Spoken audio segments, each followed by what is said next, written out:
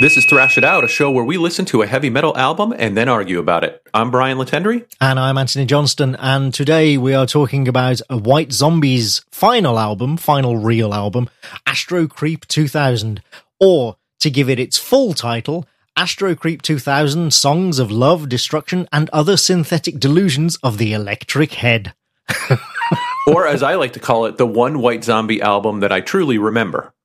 Well, and I was going to ask you about that, right? So, I mean, obviously we'll get more into this in more detail, but I would obviously you'd heard the hits. Everybody's heard More Human Than Human and tracks like that. But had you actually listened to the whole album before?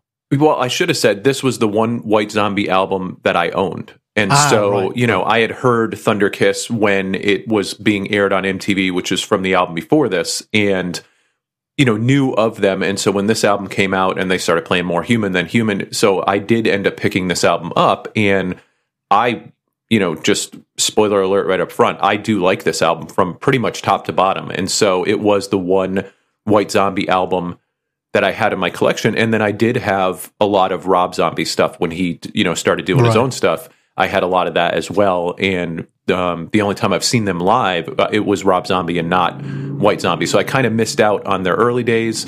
I had grabbed this album, and then once he started doing his solo thing, that's where the bulk of my Rob Zombie, experience was found. Right. Well, and I think that's true for an awful lot of people. I got into them on the previous album. Like many people, I saw Thunder Kiss 65 on Beavis and Butthead, thought, hey, that's interesting, went out and got Les Exorcisto, the previous album, and then bought like a live bootleg and stuff like, and got into them that way. And then, so I was really heavily anticipating this album even before the singles. But there are a lot of people who got into them with this album, which of course is the tragedy that then they immediately split up afterwards, but who've then, obviously because this album is the one that sounds most like Rob Zombie's solo stuff, then went on to be fans of his solo material. Whereas I'm actually not that big a fan of his solo stuff, to be honest with you. Again, we'll talk about that later, actually. Let's save that for later. But I'm glad to know that you had heard the album before, that it wasn't a complete surprise to you, because I actually wasn't sure about that. No, when you said that we were going to be talking about this one, I was excited. If I was going to pick a White Zombie album, it would be this one, because I think in having gone back and checked out a lot of their other stuff and having listened to most of Rob Zombie's stuff, I feel this is the most complete album that they've put together. So I'm hits aside, I'm glad this is the one that we're talking about. Yeah, no argument there. So let's, before we get on to social media and what have you, we have two new patrons since the last episode, Tim Medcalf and Robert Angelillo, who also wrote in with a very nice email. Thank you, Robert, for that. Oh, yes. And we also then had a very, very long email from new listener, John Mason, which I know you replied to. I'm not going to read the whole thing because it was rather long, but I will just say, John, thank you for writing in. Brian and I both read it with great interest, and it was great to read how much you're enjoying the show.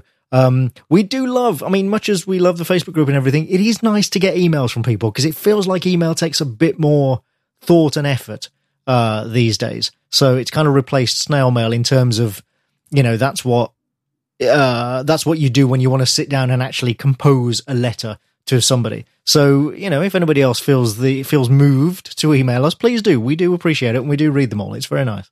Yep, we definitely read them all and also reply. And as you said, I think when someone takes the time to email in, it's usually because something really struck a chord with them, and there's some connection made there, and 99.9% of the time, super positive, right? So it's like, oh, I heard this episode and it made me think of this thing, and I can't believe you guys talked about this or whatever. So it's really awesome. But as always, over on our Facebook page, in response to our AC/DC episode, which was the last episode of the show, there was almost 100 comments on this episode of the show.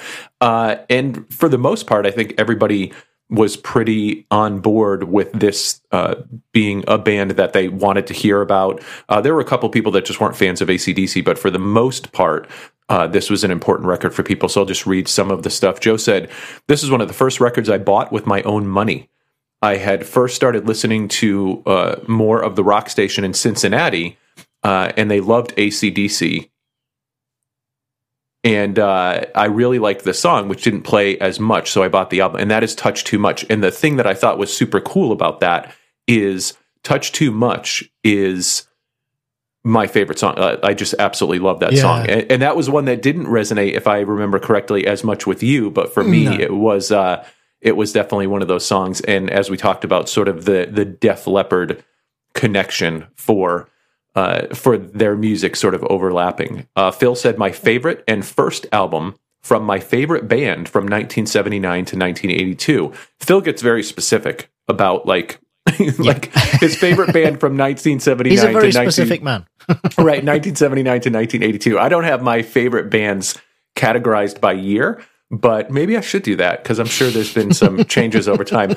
I did recently say that I think that Ghost may be my favorite band of the past like decade and a half. So right, that's not quite the same as saying my favorite band of 2015. Right, because by 1980, early 1983, Phil had moved on apparently. So he said, "I'll never forget the day I found out that Bon Scott died. I was in the 4th grade, and my best friend and I were just devastated. I think we just sat on the bench at our first recess. We thought the band was over. We couldn't imagine AC/DC without Bon. Listening to this over the last week has been pure nostalgic pleasure." And that was kind of a theme that came up a lot too, is people like really happy to kind of go back and revisit, and it brought up a lot of memories.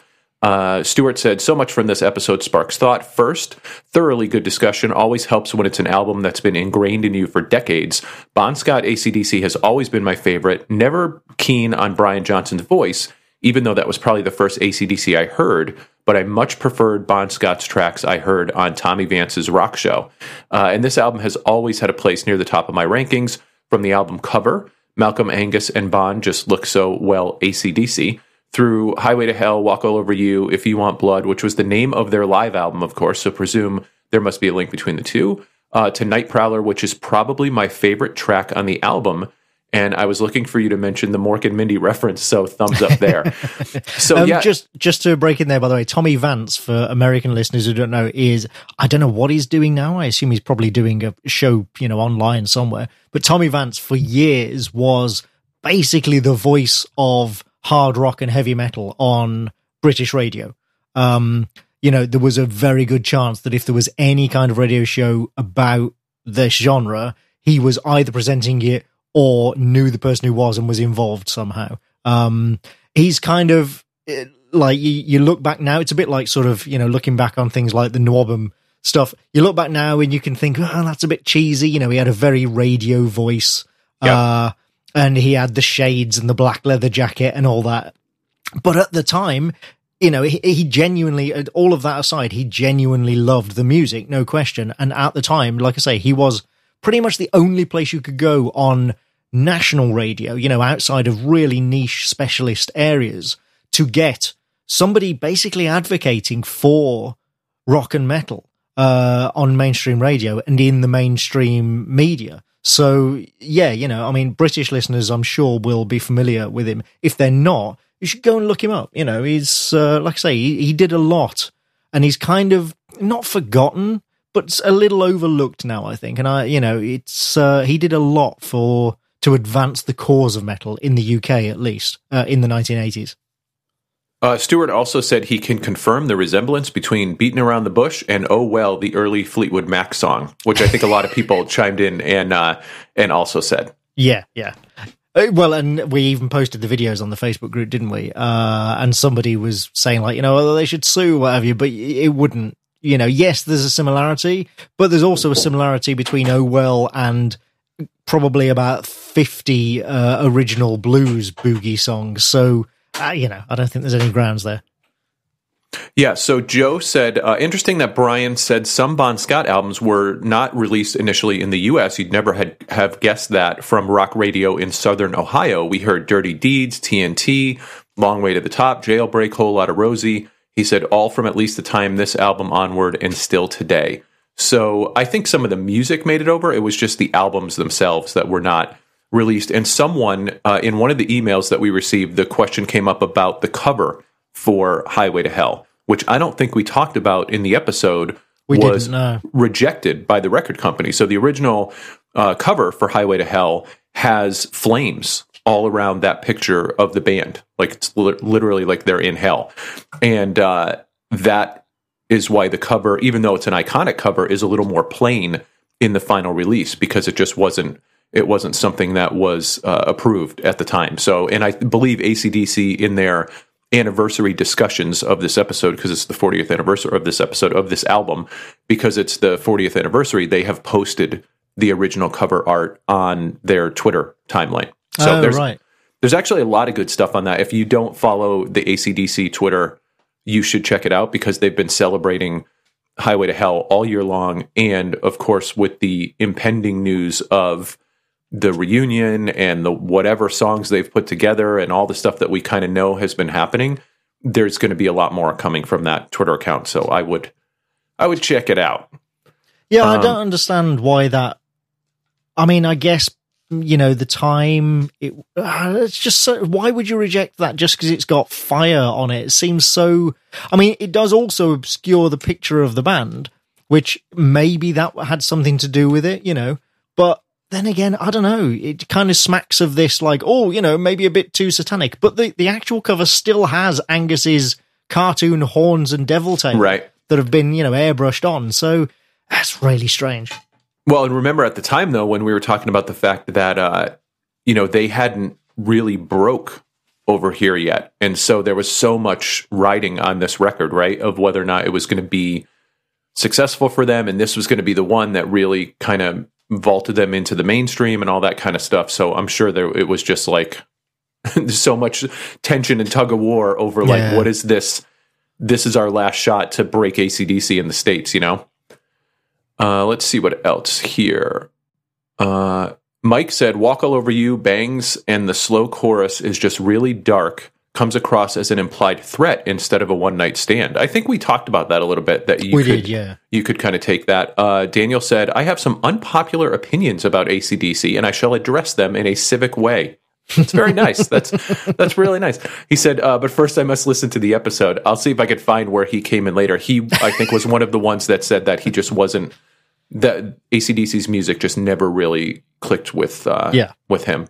And that's fair enough. It's we had this actually. People on the Facebook will recall that one new listener was, or not new listener, but new poster was kind of very disappointed by this by that episode, because I don't know, because we didn't like Opeth, wasn't it? He's a big Opeth fan. It was. Why do you lift these guys up? I think when this masterpiece over here, were not as favorably when inclined clearly towards. the superior band, and it's Correct. like, well, that's kind of. I mean, that goes with, as we said when we started this show. Metal fans are nothing if not emphatic in their particular fandoms. But yeah, at the same time, we like what we like, and we're not going to apologize for that. And sometimes it's hard to explain why.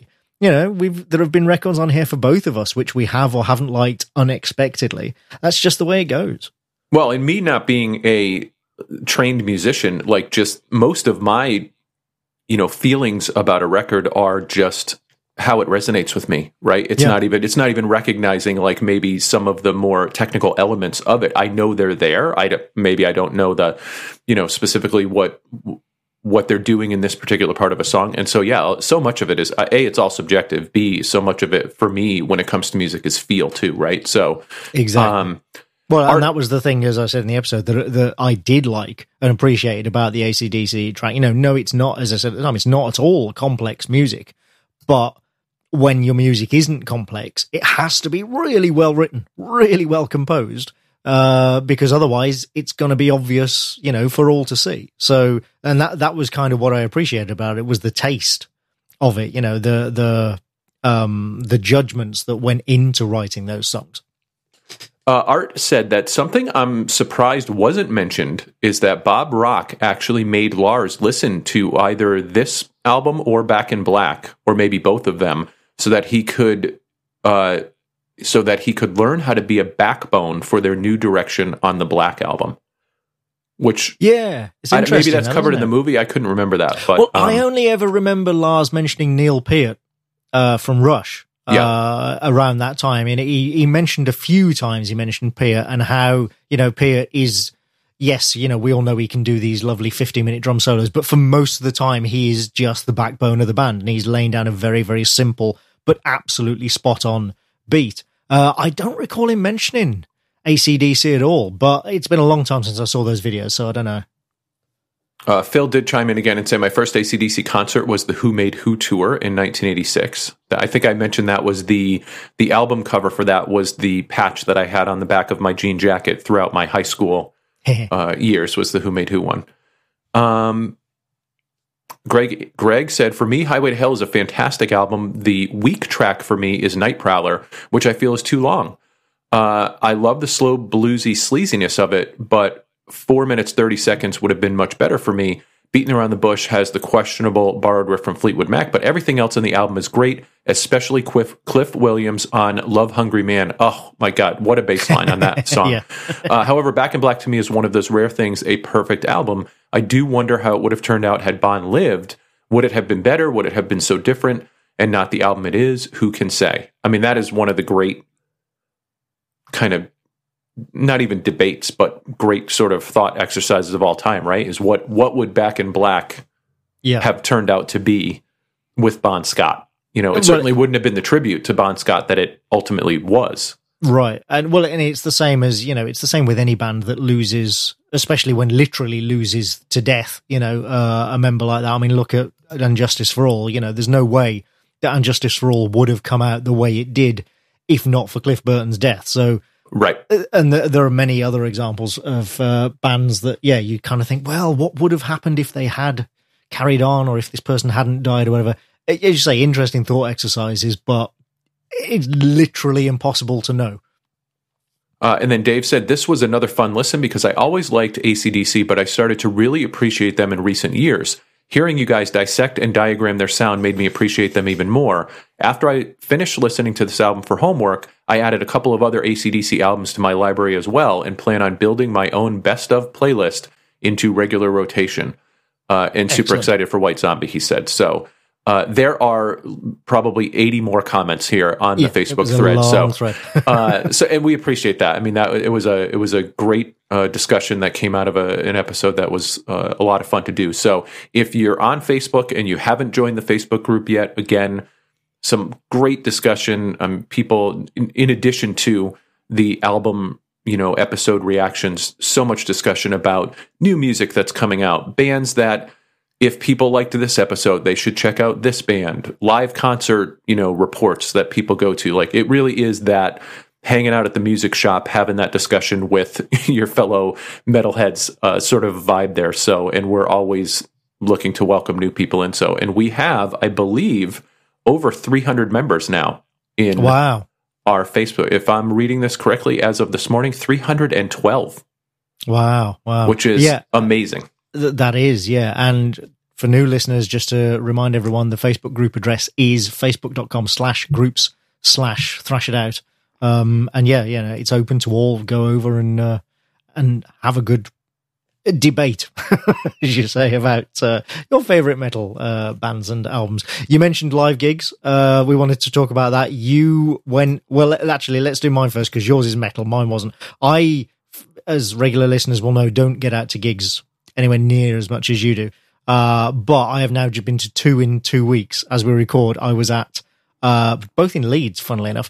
I was at Cud last weekend, and just last night I was at the Aha concert in Leeds. So neither of them metal at all. But both great, and also both album playthrough gigs, funnily enough. Oh, Cud, I love that, dude. And both first album playthroughs as well. Cud played their first album, When in Rome, Kill Me.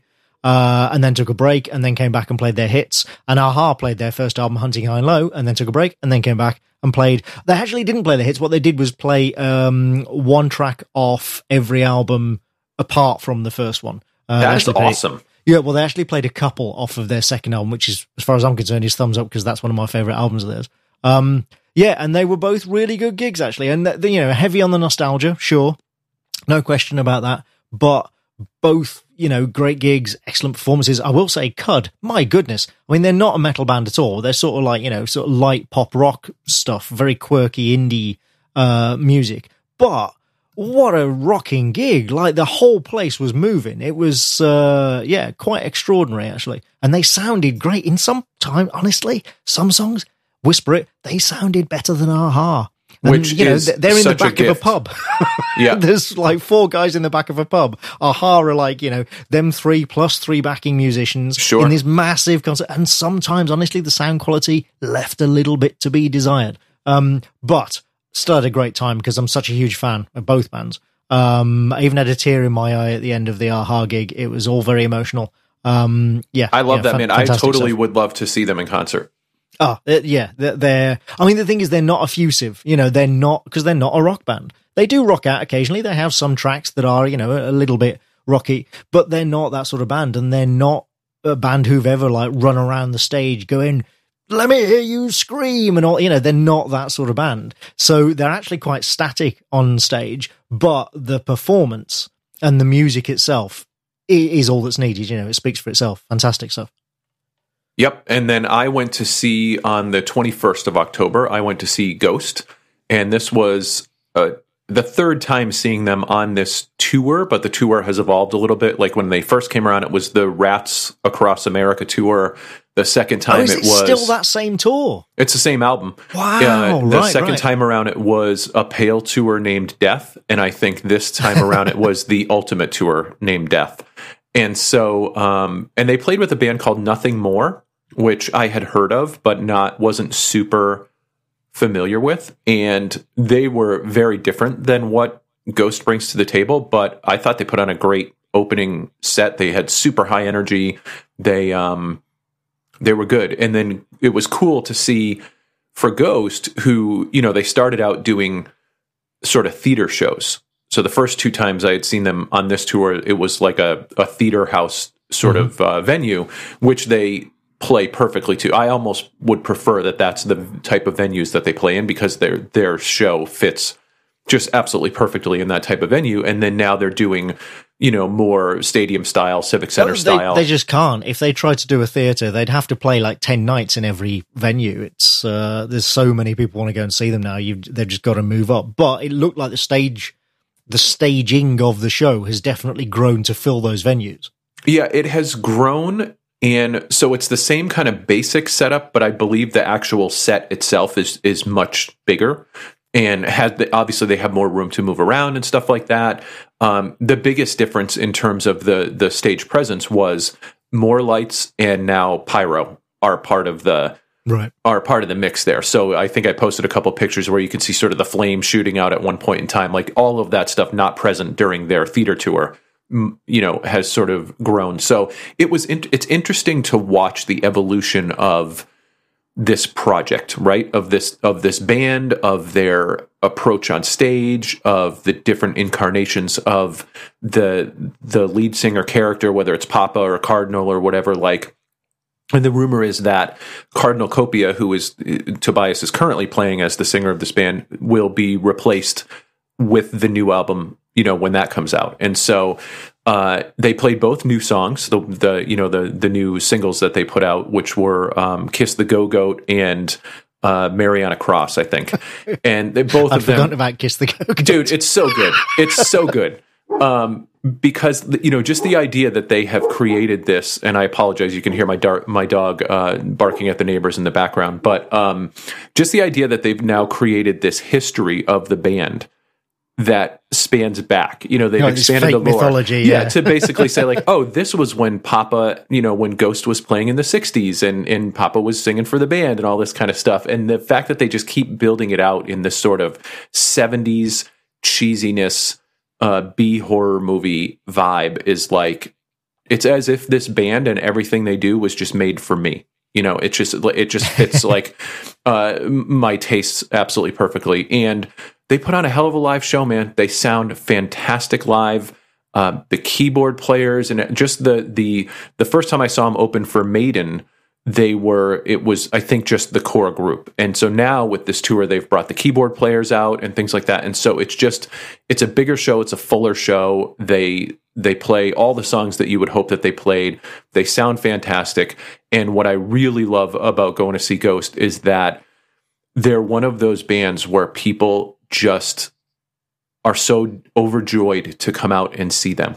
Like people are dressed up in It's a costume show. now. It's like a Kiss vibe, right? Like people are because they refer to their shows as rituals and stuff. Like people are dressed up now. Everybody's chanting along. Everybody's singing along. Like it really is a collectively joyous experience to go see this band. And I feel like we don't have as much pageantry in metal, at least in metal over in the States anymore, where the stuff that these guys are bringing, the days, the Kiss and the Alice Cooper and the King Diamond and the Wasp vibe and stuff like all of that stuff to me is very, plus with a good healthy dose of like Rocky Horror Picture Show, I think thrown in, it's cheesy, but it's so much fun. And they were great. The last time we had that kind of resurgence of theatricality, it was bands like Slipknot. And of course it is theatrical, but in a very, very different way. Very different way. Yeah. And so it's just interesting to see how they've kind of captured this vibe now. And you go there because I think online sometimes the discourse is like, well, Ghost isn't metal and they're not a hardcore band or whatever. If you should have seen the Megadeth shirt, I was wearing my Megadeth shirt, Testament shirts, Overkill shirts. Like this is a band that a lot of metalheads have found something in what they're doing to really connect with, whether it's the pageantry or whether it is for me, it's all the sort of love letters to 80s early MTV era, not only rock, but pop and everything else. And so it's just, they're a band that brings a lot of different types of metal fans together. And that's become one of my favorite things about seeing them in concert. Yeah. Metal adjacent. It's and I get that term from, we used to laugh about in the goth scene about bands like Nick Cave being goth adjacent, we would say, because nobody would say that Nick Cave is, a goth musician or that Nick Cave and the Bad Seeds are a goth band. But you go to a Nick Cave gig and probably fully half of that audience is goths. Yep. And probably more than 50% are people who may not identify as goths, but have probably got a Cult, Sisters of Mercy, or Fields of the Nephilim album somewhere in their collection. Do you know what I mean? PJ Harvey was another one, probably because of her connection to Nick Cave. There are these bands that are just, they may not be in that genre, but they are very fondly appreciated by fans of that genre. And I feel like Ghost, you listen to, especially, they've become less metal as time goes on, if anything. Ghost are very firmly now simply a rock band, and quite light rock at times, but there is enough there, and the imagery helps, admittedly, that you can understand why a lot of metal fans are into them and dig that music. Yeah. And when you go to a Ghost show, you are entertained. And that's right. You're excited for sort of the spectacle of it and stuff like that. And it was a great time. So awesome seeing them. That was like one of the last 4 or 5 shows that they were playing on this tour. My understanding is that the tour is over now. They are not touring in 2020 at all. They're going to work on the new album.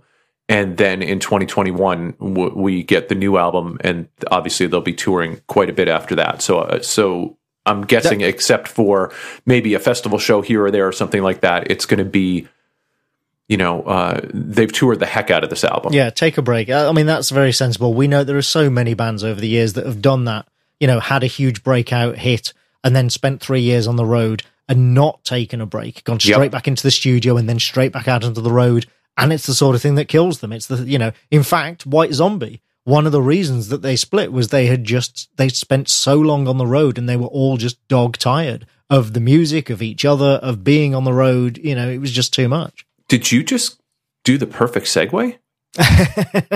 Almost, but not quite, because the first thing I want to do before we talk about the album per se is talk about my theme for this volume. Oh, yes, finally. Yeah, finally, because this is my final. Everybody get your scratch paper out. What was your guess of the theme? Yeah, well, right, and so a few people did make guesses on the Facebook group or in email and stuff, and a couple of people came close, but nobody quite got it. So, the albums that I have chosen in this volume so far have been Entombed by Wolverine Blues, Prince of the Poverty Line by... Wolverine Blues by Entombed. What am I saying? Prince of the Poverty Line by Skyclad, Chaos AD by Sepultura, Psalm 69 by Ministry, and this one, Astro Creep 2000 by White Zombie. Can I give my guess then? Go on. Is it the Breakup album? No, it's not. Okay. That was just off the top of my head. Yeah, no, that's not quite true of all of them, but it's a good, like I say, there's a few people that have come close. Okay. So one obvious thing about all of these albums is that they're from the 1990s. Yep. Regular listeners will know that for me, that was my sort of personal golden age of metal. Partly just because of my age. I was in my early 20s. That is generally acknowledged as a sort of formative period for your musical taste, and it certainly was for me. But also, one of the reasons that I love that period is because of albums like this White Zombie album. It was a huge period. I talked about this before when we did other albums in this season. It was a huge period for that sort of crossover experimental period in metal. Lots of bands doing things, making sounds and trying new stuff out, experimenting in ways that simply hadn't been done before in metal. You heard a lot of things that you'd literally never heard before in this genre, and I love that. That's my bag. You can't do that now because, that age truly is gone, because you can't do that now because so much has been done ever since. And metal is, no longer a young genre. You got to remember that in the mid-90s, metal was was also in its mid-20s. It was less than 25 years from Black Sabbath to this album. It was 24 years from Black Sabbath debut album to this. By contrast, where we are now, metal is almost 50 years old. It is, it's an established, mature genre with a generational marketplace. So yeah, you're never going to recapture that period of intense experimentation just because there's so much history to it. All of that said, that's actually not relevant. See, I think this is why a lot of people's suggestions were, they're Anthony's favorite albums from the 1990s. And well, yes, they are, but that's not really a theme. So the theme is only one great album. Oh, okay. These are all bands who only made one truly great album and then either split up or just never made an album as good as that again. And that's simply it. And there are many other bands I could have picked for this as a result. But these were all bands that I intended to pick for the show at some point anyway. So I figured why not, have these particular ones that also are my favorites and also qualify for this theme. And White Zombie is kind of the example of that, because you have a band where each album was better than the last. They literally improved with every single album. Unless Exorcisto, the album before this, was a good album, the one with Thunderkiss 65 on it. It was a good album. It had some great tracks on it, but the album as a whole was not great. It has some slow bits. It has some not so great songs on it, a bit of filler. And then they recorded this, and this is an almost perfect album. It is an absolutely undeniably great album. It was their most successful album, their most popular album. It's the one that they toured for 3 years on the back of, and then they split. Which obviously is the tragic story of a lot of bands who reach that kind of peak era. But yes, so that was the theme, and I fully expect to see lots of argument about that, especially from Sepultura fans probably, but suck it, because Chaos AD is their only great album. Now, let's move on. I love it. So there's computers being flipped over now. People are unsubscribing to the podcast. People slamming their steering wheels in their cars. Yeah. Yep, absolutely.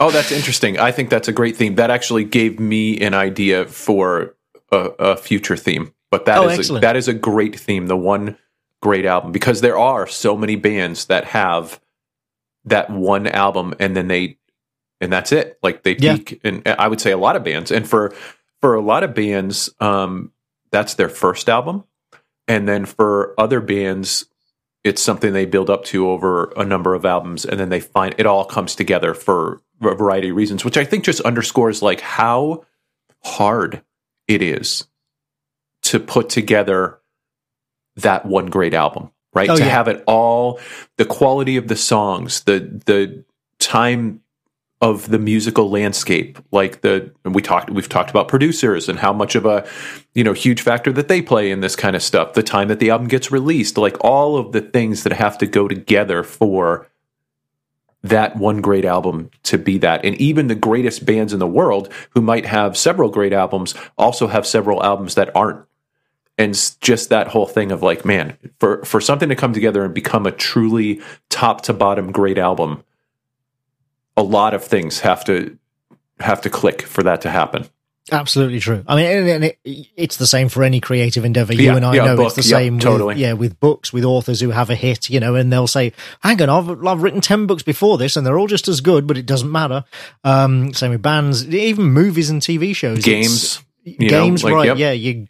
Yeah, Untitled Goose Game, if that had been released 5 years ago, maybe not quite the same hit, but because of where we are with the social media landscape and all that. Well, and the political landscape, Yeah, totally.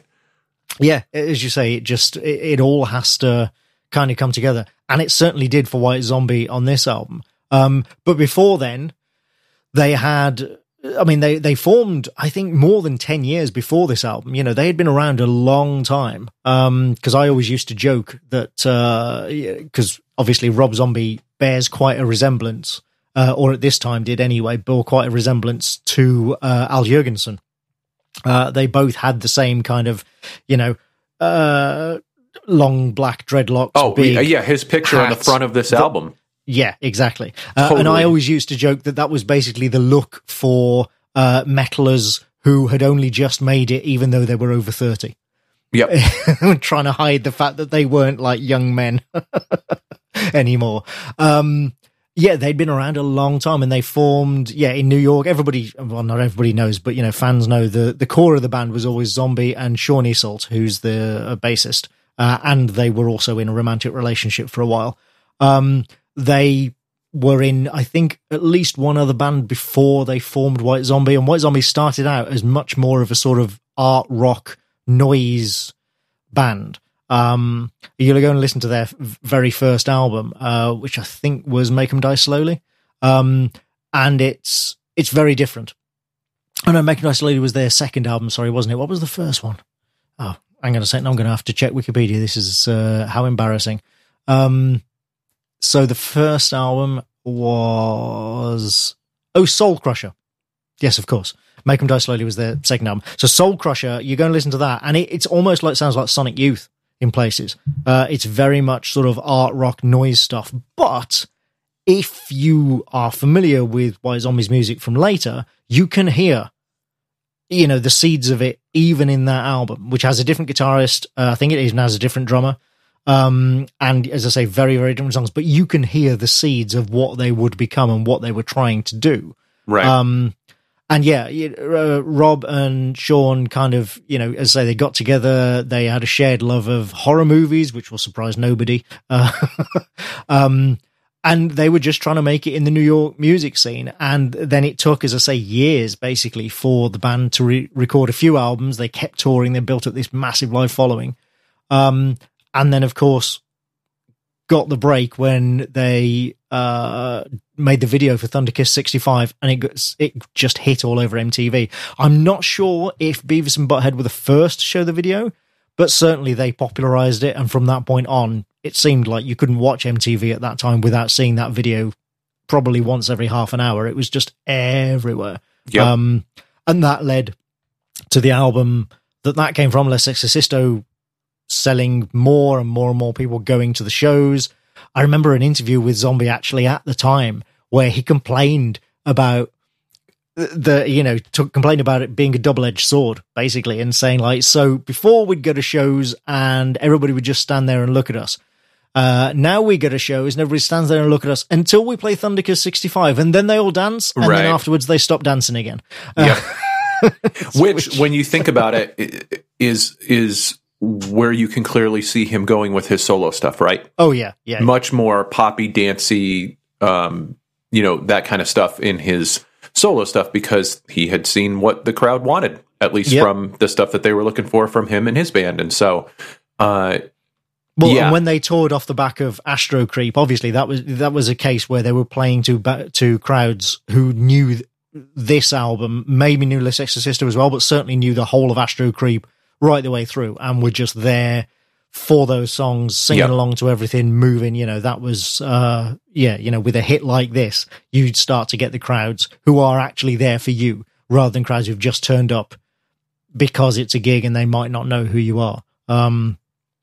So after the important thing in their evolution, actually, because you can see, as I say, like with Zombie and Sean Isolt, you can see them clearly driving towards something throughout the whole of the band. But what really kicked it off for them was after their second album, Make 'Em Die Slowly, they recruited Jay Younger on guitar. Yeah. And he was much more of a metal guitarist than the previous guy they'd had. And I think by that point, Ivan DePrume was already the drummer, and he's the drummer on the last Exorcisto album. But we've seen this with so many bands. And it's ironic because apparently I read that Ivan was actually the biggest metal fan of anyone in the band, but he wasn't good enough to be a proper metal drummer. And that's a horrible thing to have to say, but you've only got to listen to that album and compare the drums to this album, to hear like, oh wow, this because is just the drums on this album are outstanding, just killer. John Tempesta, he'd just come off recording the Low album with Testament, for heaven's sake, and prior to that with Exodus, right? I just actually went back and listened to Impact is Imminent yesterday just to get back into the group. He has been on some great albums across the board. He did the Cult's 2012 album, Choice of Weapon, which I absolutely love. He's a full-time member of the Cult now. Yeah, now he is. Yeah, I think they're on tour playing the Sonic Temple album front to back now. Another album playthrough tour. Yeah, I think that's the case. But Exodus, Testament, they definitely went out and got themselves a metal drummer for this one. Right. Somebody with serious chops. And you can hear it from, and we'll talk about this when we get to the songs, you can hear it from the moment the album starts. Like, oh, this is a total level up in terms of the drumming and the rhythm. But so that was important, obviously. But like I say, the recruiting Jay Younger on guitar was more important because you can really hear the difference in guitars between Make 'Em Die Slowly and Les Exorcisto, which was the first one that he was involved in. So this is a band that just kept evolving, and you can see it from album to album. And then they got into the studio with this one. They had a lot of money, big budget. They had Terry Date producing. By that point, the success of Les Exorcisto and the sort of popularity of Thunderkiss 65 meant that they had a lot of creative control, a lot more creative control even than they had before. Just kind of took their time to really perfect things. There are tales of like there being 96 multi-tracks on this album, of them having tape machines chained together. I have some stuff about that. Oh, right. Okay, go on. So I pulled a few just snippets from different articles over the years about this. So Loudwire actually did an article on the anniversary of Astro Creep a few years ago. And some of the stuff you've already mentioned, they talked about being on tour for too long and dealing with pressure to match the success of Les Exorcisto caused a rift between Rob and Sean, who ended their relationship even before beginning Astro Creep 2000. He also hired John Tempesta and keyboardist Charlie Clouser to make the music more industrial, forcing Sean and Jay Younger to write riffs over electronic rhythms instead of creating them from scratch, as they had done in the past. Basically Zombie becoming more and more influential and controlling over the sound that they were sort of creating. It also talks about how they recorded all of their parts separately in the studio, whereas that wasn't necessarily the process before. Yeah, we've seen that with a few bands, haven't we, where that's always a sign of a band that it just isn't quite getting along. Right. And so, I think I'm trying to see. By that time, we were four people who didn't work well together at all, and it was beyond stressful, Rob Zombie said in an interview for Louder Than Hell, the definitive oral history of metal. Everything about it should have been great. We had finally made it. We sold millions of records. We were playing in big sold-out arenas. On the outside, it looked so effing great, but on the inside, it sucked. So that was kind of stuff that they were dealing with. I did find an interview from 1995 from Chicago in December. There was by someone named Andreas Veneris interviewed Jay Younger, and this is what Jay Younger had to say in 1995 to a few of his questions. He was asked, how would you describe your music? Your older material would be better classified as extreme heavy metal. What about your new stuff? He said, well, the old stuff, it was kind of psychotic and grungy. The really old stuff, the really confusing stuff, he says, I don't know. I really don't know how to pigeonhole what we're doing now. People say things like funky death metal and stuff like that. He said, it's a result of trying to be the band that you'd like to see. He said, that's what I've always agreed with the other members of the band. What about if you had this big rock show like Kiss, Iron Maiden, or Alice Cooper with explosions, which is big and stupid, but then you made it kind of intelligent like Sonic Youth, and what if you had the energy of Bad Brains or Black Flag? What if it had hip-hop samples? It's trying to do what we really wanted to see. And he asked them about comparing Los Exorcisto with Astro Creep, and he said, it was a totally different thing. We recorded Los Exorcisto when we were starving in New York. It was when we had day jobs. We went into the studio and recorded a live set. This time we played with all of these intense, heavy bands. We were living in LA. It was totally different. And the part where he talks about the actual tracks, he says, the guy asked him, if I compare Astro Creep to your previous efforts, it definitely has a richer and more aggressive edge to it. Without a single doubt, it's a solid step ahead, but I must point out the fact that the production is way better too. And Jay said it was a hard record to do. It was a 72-track recording, 48 analog and 24 digital.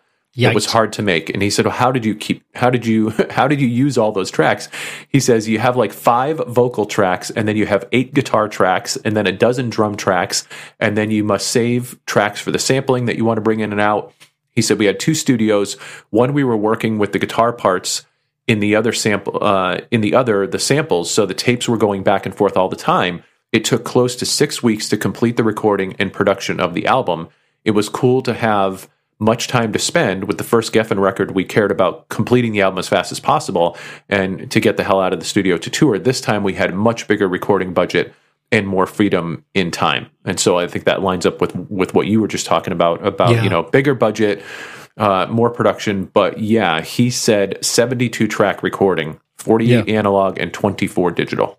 That's nuts. I mean, talking about the change in the songwriting before then for the previous album, and for this one as well, largely, I gather that the musical writing process was basically Isolt and Younger in a practice room somewhere, just kind of jamming out riffs, as so many songwriting pairs do, just like constantly improvising and jamming until they found something they liked. The difference was that in most of those sessions, Zombie would be there, not contributing, but literally just going, that's good, that's not good, like that, don't like that. And not in a sort of horrible, offensive way or anything. That was part of the process, was that they both, I've read interviews with both of Isolt and Younger where they say, that's one of Zombie's strengths, is that he's got good taste and he's a good editor. He's, got the ability to listen to something and go, that's brilliant, do that again, or, yeah, no, that's not going to work. And so, that was always part of the process. But yeah, this pre-programming rhythm tracks and then saying, okay, now write me a riff over that, that's quite different. And I imagine that's the sort of thing that may have rankled a little bit. Although Younger and Zombie apparently were the 2 big hip-hop fans in the band. That's the other thing, talking about the sort of the hip-hop influences, which are definitely there. I remember at the time, both of them bigging up Public Enemy a lot, and saying like, that they were both big hip-hop fans. And I think you can hear that in the album. There's a lot of, it's very much even though it's recorded in LA, it's very much an East Coast album. We've talked about this with other metal bands. You can sort of hear the difference between the East and the West Coast just as you can in hip hop. And this is a very East Coast album to me. So the last thing I thought was interesting about this particular interview is the guy asked him, you said that people are going to get tired of alternative music eventually. What do you think would be the next big step for music? And Jay said, it's just a feeling I have, and I'm usually right. He said, in the late 80s, I had this feeling that underground alternative music would finally break through and become big. I always had a feeling when I was a kid that what I was listening to, like the Ramones, for example, it might have this buzz in the guitar, but it's basically pop music. I wondered why it was not popular like Duran Duran, because I knew people would like this. He said, now it's Green Day, so my dream kind of came true. I think that metal will come back somehow, but I don't think that it will be the same. And the guy says, you think so? Metal is still popular overseas, not as much as it used to be, but still popular enough. He said, I think that the nature of metal is that every time a band takes it to a new extreme, he said, like there was Motorhead, then Metallica, then Venom, Slayer, Napalm Death, Deicide, Cannibal Corpse, and he lists a bunch. He says, the noisiest, you couldn't get it any heavier. That's the reason metal is splintering to all of those things. Some bands go punk, some others go industrial. When it will come back, it will not be like, here's your thrash bands and here's your glam bands. It will be something new and concrete, but it will still be heavy. And so that was him in 1995, just kind of talking about where he saw. Yeah, well, and he wasn't wrong, really, was he? Right. You know, we've talked before about how we have reached a stage, and I just mentioned it, we have reached a stage now where just about everything has been done. And so to be a metal band now, you can do anything without being pigeonholed into a particular niche because it's just all metal. Yep. Yeah. Which is good. Just for the record, let us say this is a good thing. Well, yeah, because I mean, we even talked about a band like Ghost, right, where there is stuff that is super poppy and as you mentioned, like light melodic rock, and then they have some songs where you can clearly hear the Slayer influence in some of their songs. Yes, absolutely. I mean, talking about the riffs as well, this is another thing that, and this is more sort of meta rather than talking about the album, but you know, most people now know Rob Zombie as a solo artist to the point where he's recently been playing less White Zombie stuff. I gather, I read this in his live gigs because the audience don't know the tracks. They only know his solo stuff. They don't know the White Zombie tracks, which, you know, seemed to confound him somewhat.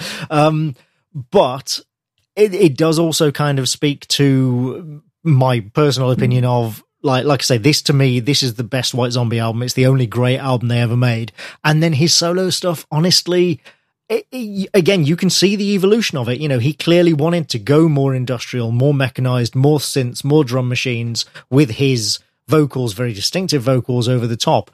But for me, for my taste, he went too far. And his solo stuff, some of it, you know, there are a few tracks here in the year, you know, Dragula's a great track, but the majority of it never hit the kind of heights that White Zombie did. And I think a lot of that is down to the lack of riffs. Funnily enough, actually, it came to mind as I was thinking about this, what we said about on the last one, AC/DC's Get It Hot, which we both said is kind of, you know, the problem with that song is that it's exactly what you expect from them and nothing more. Yep. And that's kind of how I feel about Rob Zombie's solo career. It's exactly what you expect from him, but nothing more. There are no surprises. There is no quirkiness beyond the sort of quirkiness of his brand, which is built in. Do you know what I mean? Yeah, like I feel like he took the wrong lessons out of the time with White Zombie, right? Because in this album, like when I think of this album for White Zombie in particular, I think of the atmosphere and the music being in perfect balance. Right. Like what they're trying to create and the vibe and the feel with all the samples and the atmosphere meshing perfectly with the music.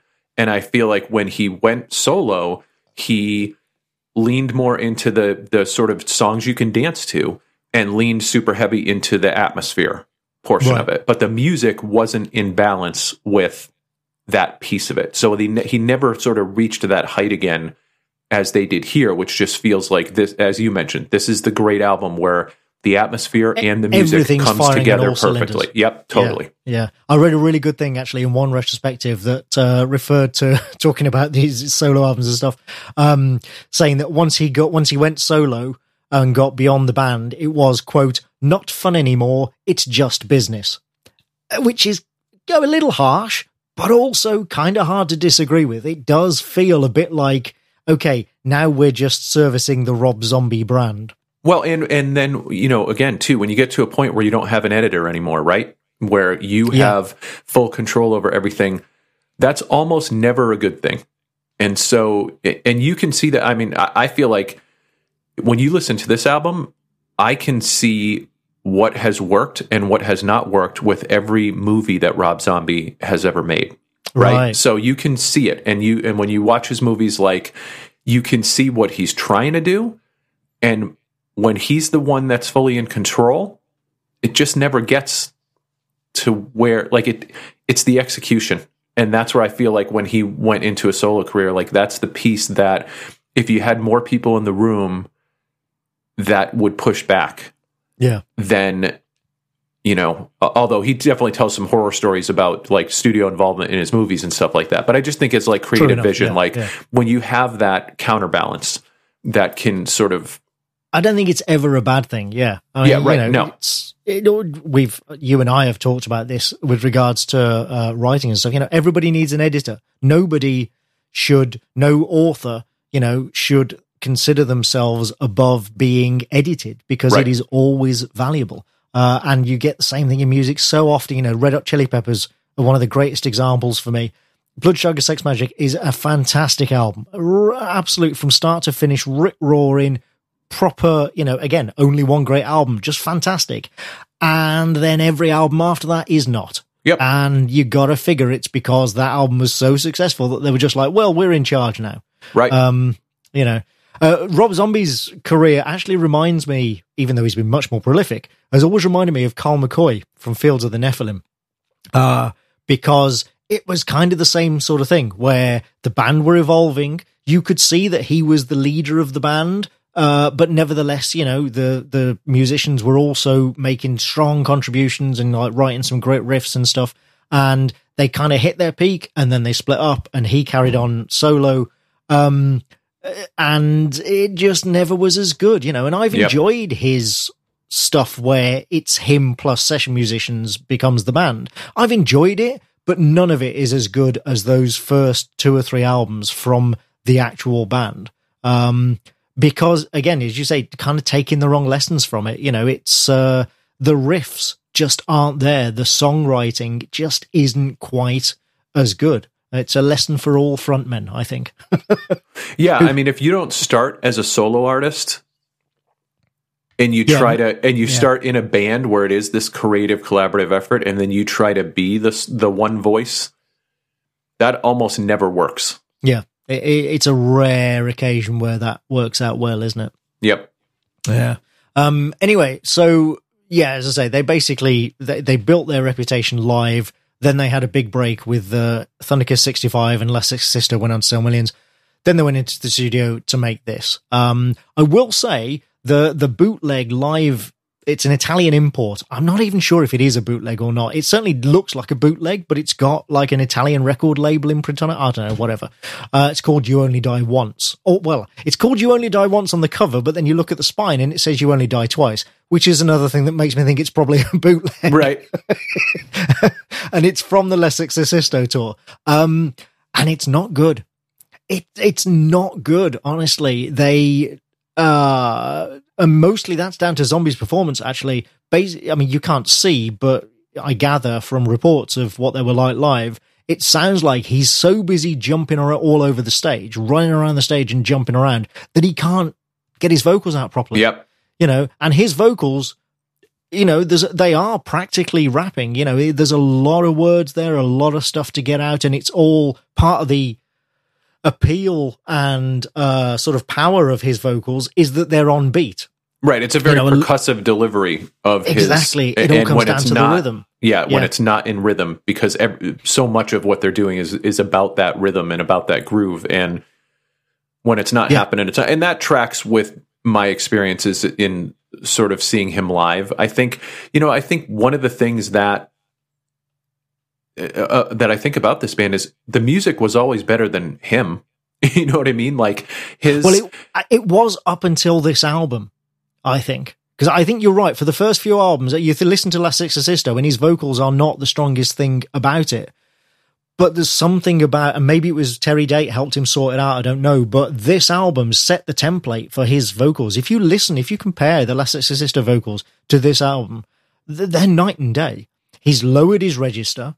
He's definitely multi-tracking, and he's doing some kind of processing on it that makes his whole voice sound thicker and wider and, you know, sort of more bombastic within the mix. Well, and exactly. Then from but that's in the studio, right?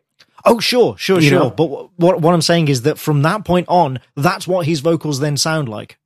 forevermore. Right. You listen to all of his solo albums and they all then sound the same. He clearly found whatever he was looking for, whatever process it requires to get his vocals sounding right. He found it on this album. But obviously you can't replicate that live. That's exactly, yes. You cannot replicate that live. You can only hope to come close to it, and that affects the songs that you choose to play live. And if you choose to play songs that it's harder to replicate it on, then obviously you're setting people up to be disappointed. And but again, for an album and for what they're doing here, like it all comes together. Yeah. Yeah. Well, and talking about the crossover appeal as well, I found out while we were researching this, I found out that they were, according to Jay Younger anyway, they were the first band to play both Donington, Castle Donington, Monsters of Rock, and the Reading Festival, which is a sort of not metal but rock festival held in England. Which is interesting because Reading, nowadays, it's more common for bands that verge into metal to play Reading, but certainly in the 90s, absolutely not. It was not a thing. So that's interesting. They were also the first band to appear on both Headbangers Ball and 120 Minutes. Again, according to Jay Younger. That is interesting. Yeah.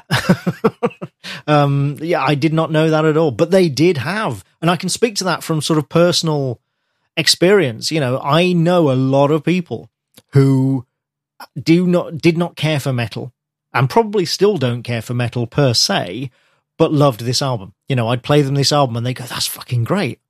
There was something about all the mishmash of elements that went into their sound, and particularly into this album, that really appealed, had that crossover appeal, appealed to people who wouldn't could think of themselves as metal fans. Yep. Well, this album appealed to a heck of a lot of people because it peaked at number 6 on the Billboard 200 chart and sold in the U.S. over 2.6 million copies. So it went double platinum. It's amazing to me that it didn't get to number 1. It's amazing. Considering how popular and successful it was. You think, what was number 1 what was in the top 5 to keep you out of it? We'd have to look that one up. But but number 6 and over 2.5 million copies in the U.S. So. Yeah, that's and it's still selling. That's the other thing. That's the other thing that I saw in I can't remember. I think it was an interview with Zombie. I'm not sure, but somebody pointed out that it's still selling. This album still sells, even though there are elements of it. Some of the electronic elements do make it sound a little bit dated, but nevertheless, this album still it's a perennial seller. It's become a classic, metal album that just keeps selling copies. Yep. Or downloads or streams or whatever, however the fuck they measure it. These days, I don't know. So let's look at the facts of the album then. So 2.6 million copies sold, recorded in released in 1995, presumably recorded in 94. 11 songs, 53 minutes runtime, but that includes silence at the end because this was the peak era of the hidden track at the end of the CD. So if you cut that out, it's actually a 45-minute album, which I think is a good length for this sort of very solid for this sort of album. It's the only one with John Tempesta on drums, but like I said, it shows. And then he followed Zombie into his solo work. He did, yes. He played on his solo stuff, which I think again speaks to the value of having a drummer like him on this album. It's also right. So I have the CD of this. The packaging of White Zombie albums was always great. Basically Rob Zombie, because he's a cartoonist as well, and a good one, a genuinely good illustrator and cartoonist. And so both Last Exorcisto and this one are big fold-out booklets in the CD. So to make up for the fact that you haven't got the big album art, what they would do instead was produce these 20-page, concertina fold-out CD inlays. So you said you own this album. Have you got the CD as well? I do not anymore, but I did have it for many years. Right, so you remember the booklet with all his cartoons and hand-drawn lyrics and stuff on it. Big fold-out thing. There's basically every song gets its own zombie illustration plus hand-drawn lyrics, which is nice. I say hand-drawn lyrics. A couple of them aren't hand-drawn, but they're all basically designed by him. You can see that. And then photos of the band in there and stuff as well. And it was it was nice because this was also the peak era of people lamenting the loss of vinyl and the big, big pictures on the album and all, and gatefold sleeves and all that sort of stuff. And they were clearly, because they're from that era as well, he was clearly trying to sort of give people something else along those lines. And it did actually make them a real experience. Again, this is kind of heavy internet stuff. So this was all you had. And I kind of wish that magazines was all you had to learn about the band, and it certainly gets across their aesthetic. I'll say that for sure. And I kind of wish that extended to the cover. I mean, the cover is designed. I mean, it almost has like a photo cover of a comic book feel to the the front cover. But I would love to have seen his artwork be kind of a variant cover for the album. And maybe, who knows, maybe they did do that at some time. But I think because it is a super interesting style. But I think it would have had to have been a variant, because I am almost certain, and I'm going based on absolutely nothing other than just what I know of the music business, that if they tried to do that for this cover, the label would have just gone, no. Yep. No, you can't do that. Because that will just turn too many people off. You've just got to have a picture of the band. Especially as you have an attractive woman in the band, therefore, you must have her on the cover. That's how the record industry works, and still does. One thing I want to point out about the sound of this album, like I said, it was Terry Date producing, and he did a very good job. And I remember them talking about him being, much like the guys in Pantera as well, said the same thing, is that the thing about Terry is that he's not a songwriter, but he's a great technician. He really knows how to use the studio to get the sound you want, which again, I think, reflects the quality of this album, or is reflected in the quality of this album. Let's just talk about a few of the albums that he has produced over the year. Metal Church's The Dark. Let's see. Dream Theater, When Dream and Day Unite. Overkill, The Years of Decay. Overkill, Horoscope, one of their best albums. Let's see. Well, wasn't Horoscope the one that then got him the Pantera? I believe so, because Horoscope was 1991 and Pantera 1992. So I think you're right about that. Deftones, Stained, who obviously was huge back in the day. I'm not a gigantic fan of them, but Stained, there's a band I haven't thought about for a long time, man. Slipknot, Korn, Soulfly. He produced Repentless from Slayer in 2015. Oh, interesting. Yeah. It's unfortunate he didn't have better quality songs to work with on that also album. Interesting. Well, right, hang on though. Well, that's also interesting that he did Soulfly, because Chaos AD was Andy Wallace, right? Oh, interesting. And La Sexorcisto was also Andy Wallace, and then this one was Terry Date. How interesting. Ooh, he also did Havoc's Unnatural Selection, which is a great album. So, man, he's... Wow, a lot to dig into there. And in the 90s, he was very much one of the, producers in demand. And he did a great job on this. However, the mastering, and I'm not saying it's necessarily a bad job here, but the mastering of this album is unfortunately another example of the loudness wars. This is an album that lives and dies by its dynamics. They're a band that lives and dies by the dynamics of the songwriting. But sonically, this is not a dynamic album. Like, everything is maxed out, and it does do it a disservice, because you get some tracks, including the opening track, where the drums and guitars kick in, and things are clearly meant to get loud, except everything's already loud, right. And so it doesn't have the same effect. It actually kind of underwhelms a little bit, and it's a crying shame. Because it's there in the songs, but whoever mastered it just turned everything up to max. And, it looks like the guy who mastered it was Ted Jensen, who has... that's a name I've heard before, mastered 16 Grammy award-winning albums. Some of them were Norah Jones' Come Away With Me, Evanescence's Fallen, Green Day's American Idiot. Let's see, what else?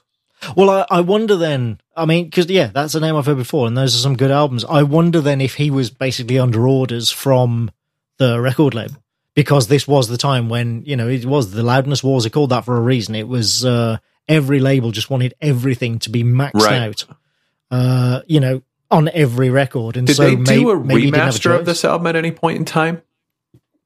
Do you know? I'm not sure. I don't think that I've seen. No. I think they did do a live recording of this.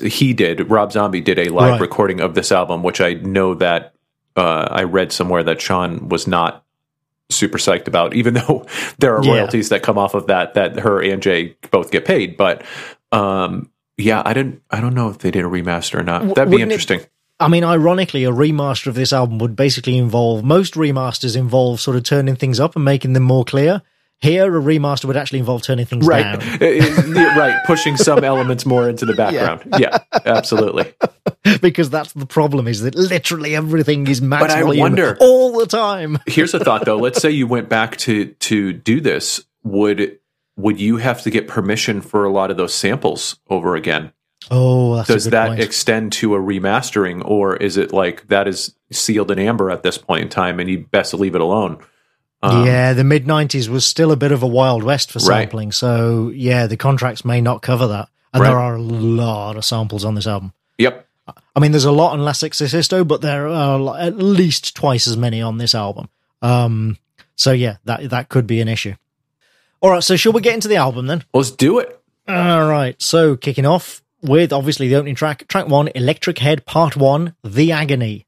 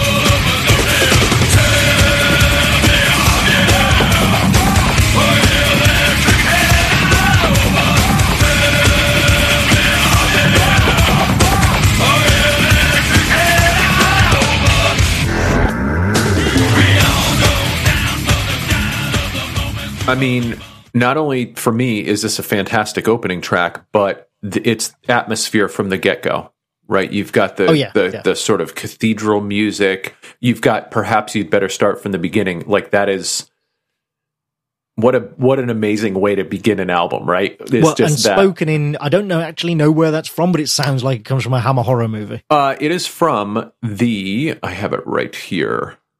Where the heck is it? Let me just pull it up. It is from To the Devil a Daughter, a.k.a. Child of Satan, a 1976 movie starring Christopher Lee. So it probably is a Hammer horror movie then.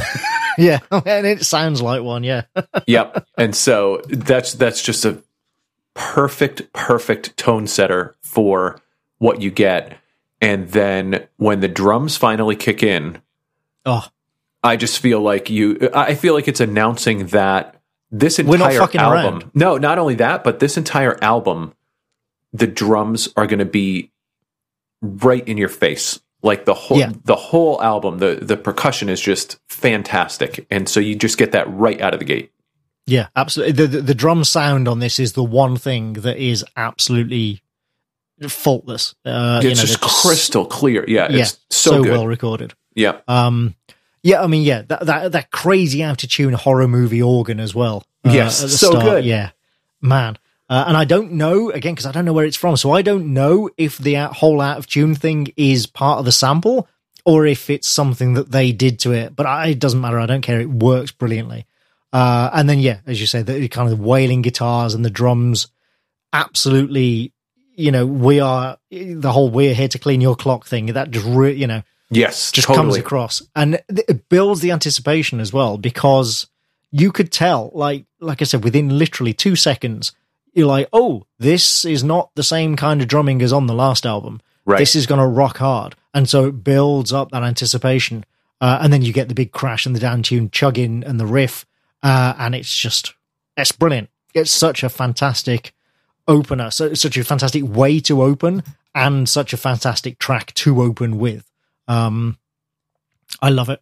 Although it does have one of the things I like about this song is that it is one of those songs that really relies on the dynamics. There's not a lot of variance in the riff, but the loudness, quietness, up and down and whatever, makes the song.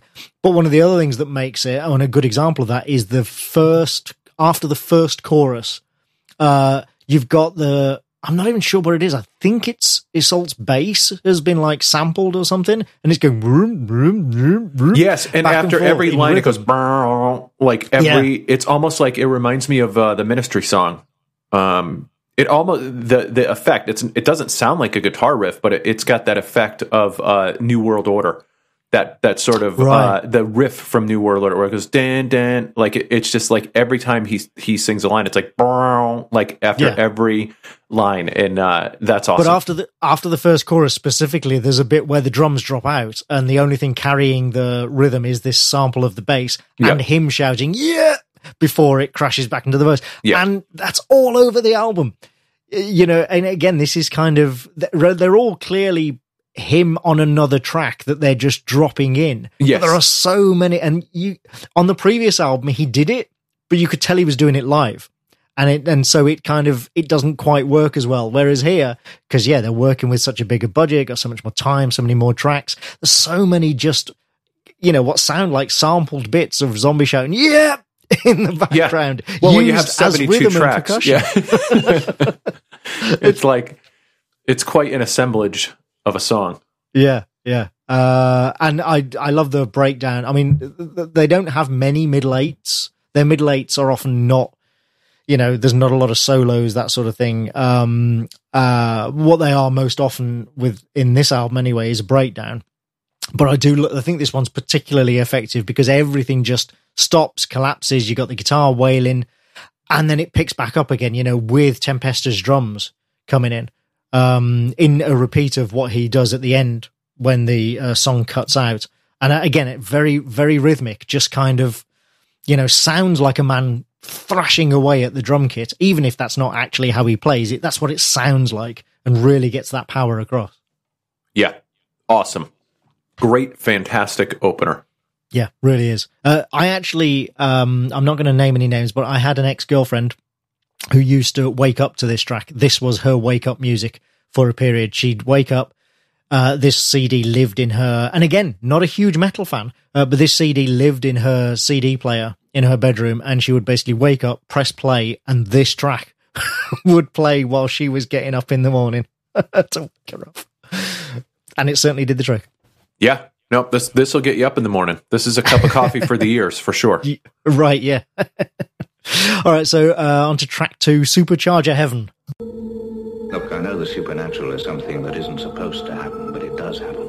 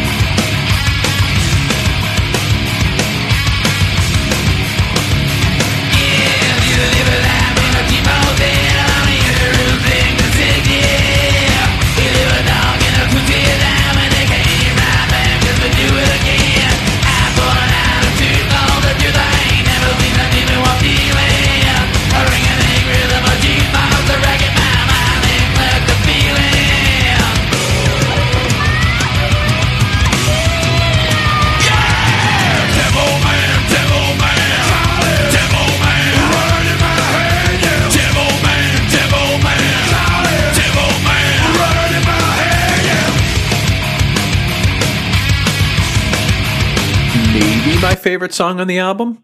It is good, isn't it? I freaking love this song.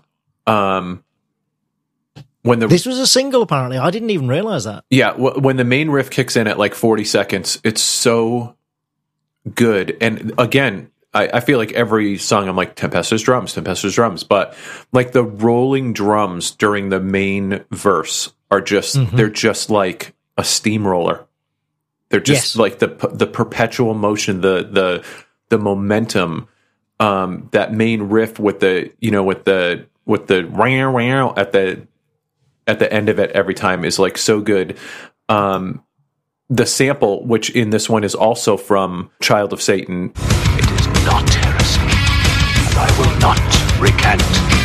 Is what just a great like sample. Yeah. So freaking good, dude. And like that's the thing too, is like there's a crap ton of samples on this album, but most of them are so well used. They're just like in a place where they either complement the rhythm of the song perfectly, or the quote itself is just so good that it fits perfectly at that juncture of the song. Like there's a lot of albums and a lot of songs where you hear samples and they're just there. Mm-hmm. And they're so well placed on pretty much every song on this album that it's like, I think that's what makes it so quotable, is they're so perfectly placed. Yeah. It speaks again to the taste, the sort of the judgment call, as you say. Right. Of, is this the right place for the sample, and is it the right sample?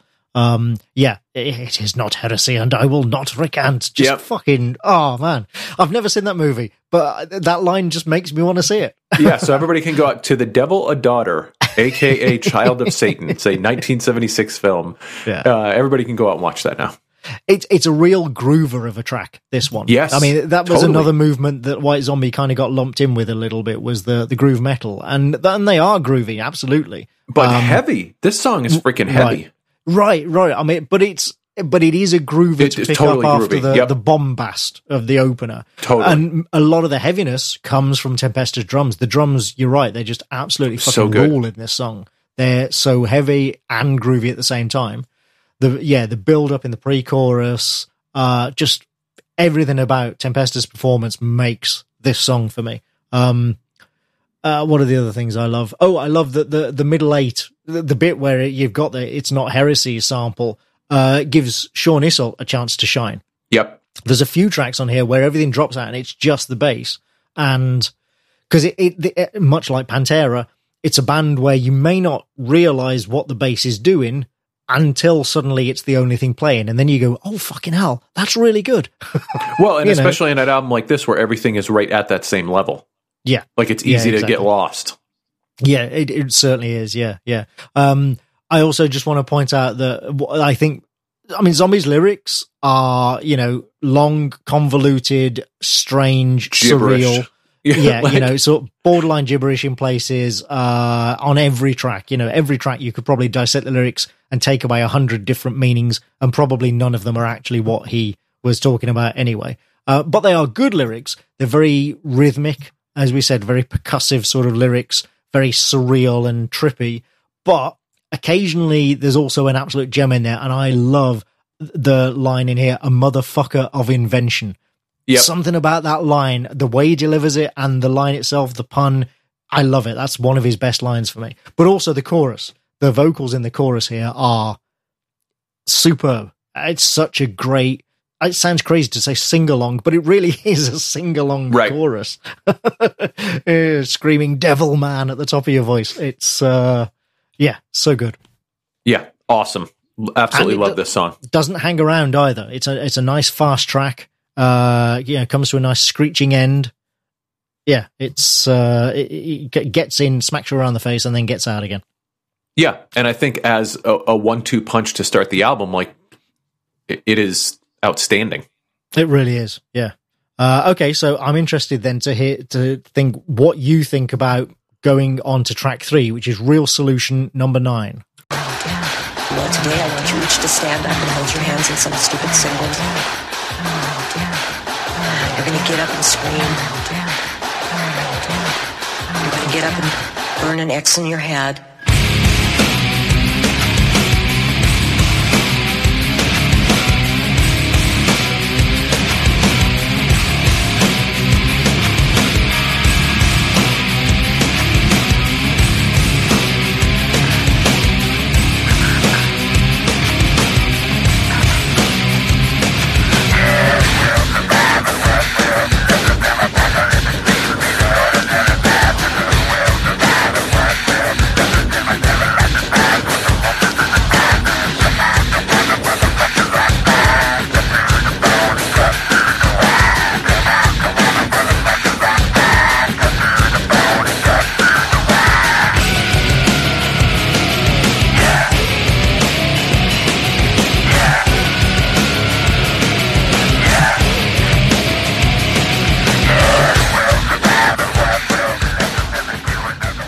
I mean, definitely from a tempo standpoint, it slows things down from what we've had on the first two songs on the album.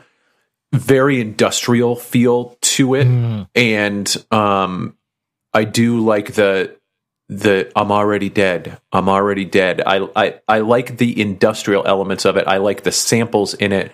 The music itself doesn't grab me in this one, and not just because the tone is slowed down. Like, I just feel like the first two songs feel very dynamic, and this one doesn't.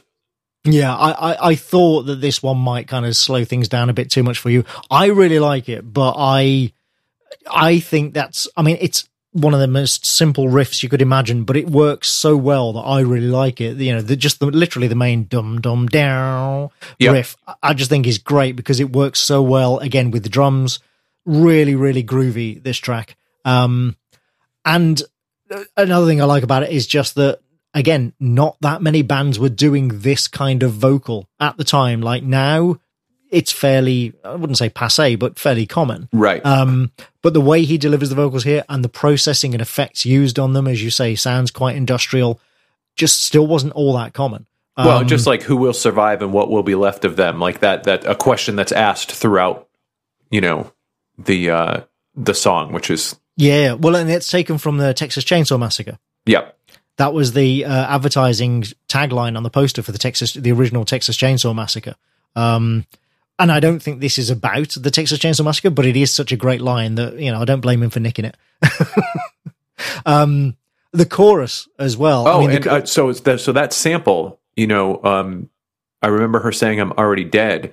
It was taken from a primetime live interview with Diane Sawyer in 1994, and it's one of the Manson family women. When she says, "I'm already dead," she's talking about Sharon Tate's last words as the lady is killing her.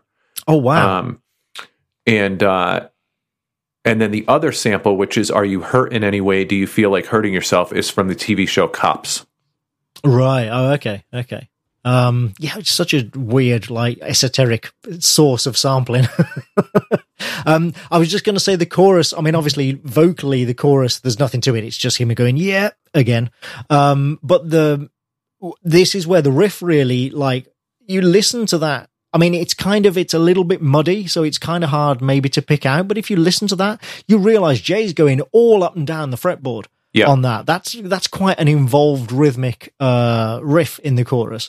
You know, not especially difficult for any good guitar player, but nevertheless, compared to the simplicity of the rest of the track, I really like that that's where they get complex, just to sort of change things around a bit, like simple verses and then an actually quite musically complex chorus. Yep. Just, you know, nice little change. Yeah, like I don't dislike this song. I feel like it compared to the first two, it's just not as dynamic. Although I do like his delivery of the lyrics in this one, and I do like the samples that they used, and it's just it's not a hard stop from the first two, but it's definitely like a deceleration for sure. Sure. Well, and the next track isn't, you know, amazingly fast. So let's move on to that track 4, Creature of the Wheel.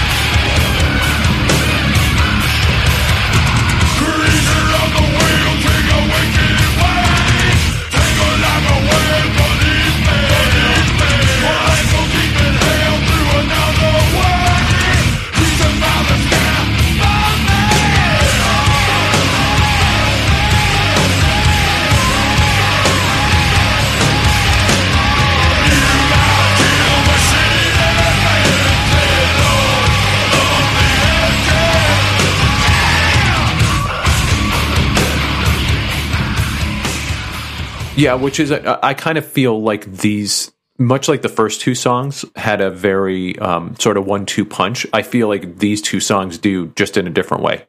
Mm-hmm. And if you like, if you're up for that sort of change, then these two songs actually work well together as a pair, much like the first two songs do. But it kind of falls in the same category for me. It's not, it's just not as dynamic as I think it doesn't, even though it has a lot of the same pieces, like it doesn't have the same atmosphere that I think even Real Solution number 9 captures, because clearly with those samples that it uses, like there's a lot of darkness in that, in the vibe of that song. So this one is a bit more of a grinder. You're right that this doesn't have the sort of samples for atmosphere of Real Solution, but I think it has its own atmosphere. It's much more metallic, actually. This track is, the riff is a much more metal riff. Yes. It's heavier. You've got zombie whispering underneath it as well when it first opens, which I didn't even notice the first few times that I heard this album. Like, it's in the lyric sheet, but it's so far down in the mix that I just thought that he was just writing random shit before he writes the lyrics, because that's the sort of thing you could imagine him doing. And then I listened to it on headphones, I think, for the first time, many years ago, and I was like, oh shit, no, those lyrics are there. You can just barely hear them. Yeah, he does that kind of whispery thing in the Grease Paint and Monkey Brain song too, but it's clearer. Yeah. It's further up in the mix. Absolutely. I is, like I say, this is a much more metallic riff. I really like it. I think a lot of the atmosphere for this track for me comes from the lyrics, from just the title. Creature of the Wheel is like fucking great title. Yeah, it's got a very Old Ones feel to it. Yeah, it's one thing that he does really well, his titles. And the lyrics are really good. New God, kill machine, and man say Lord of the Engines. Like, yep. I'm not sure what it means, but it sounds fucking great. It's the industrial apocalypse, man. Exactly. It's very mad. It sounds very Mad Max. It makes you feel. Yes. It actually does. That's a great point. Yeah. But it does also have that a sort of falling riff in the chorus underneath those lyrics, the New God, Kill Machine, and Man. That da da da da da da da da, that just feels like it's tumbling and falling. It always felt to me like that riff is what Anthrax kept trying to do throughout the 90s. It's what they were looking for, and they never quite found it. I mean, as I said, I like Anthrax in the 90s, the John Bush period. It's my favorite Anthrax, but it always felt to me like that's the sort of riff that they were trying to find and never quite nailed it. You have just given me something to ponder.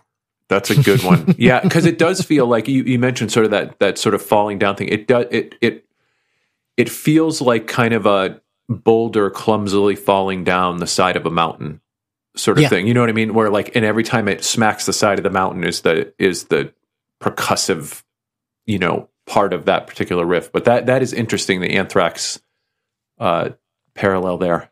Yeah, I mean, Scott Ian wouldn't thank me for it, but No, but interesting to and that's why I love having these discussions, because even when we talk about something like that, like it gives you another reason to go back now and listen to one of those John Bush era albums and be like, yeah, I wonder if I hear that, in this kind of stuff. So cool. Yeah, kind of reaching for it. And this is the one that ends with a sort of screaming loop as well, which is a nice touch. All right, so so you want to talk about percussive? Okay, let's move on to track 5, Electric Head Part 2, The Ecstasy. I just set up yours, baby.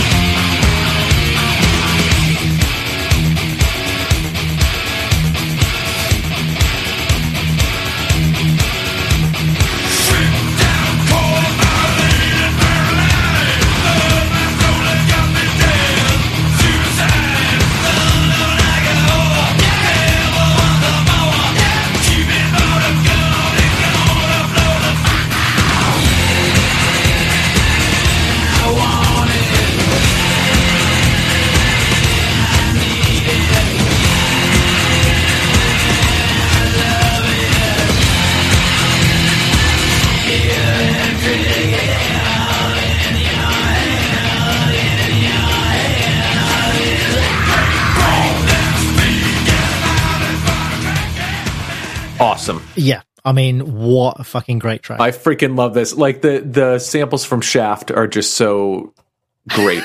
Like I said, up yours, baby. And then boom, it just kicks in and like absolutely freaking great groove to the song. This is where I feel like, not that the other two songs were a letdown, but it's just like there's the dynamics of the first two, then the change of pace for this one. And I feel like we lock back into the groove with this song. And it's just it just has that great groove. The percussion is just absolutely perfect in this one. And some of the best quotes, to sample of the entire album. Yeah. I mean, how many metal bands would start what is effectively the title track of the album with Shaft?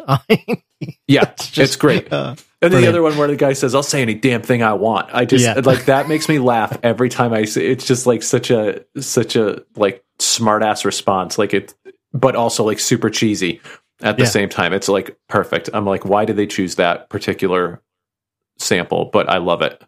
Yeah, and it is another great riff. I mean, you're right that it kind of locks back in with this, but the difference is that I think those previous two tracks are necessary to slow things down before you come into this track, because otherwise this wouldn't have felt different. Exactly, it wouldn't have the same impact. And it's a real stormer of a track. It's a great riff, got a great rhythm. It great really bass line. barrels along.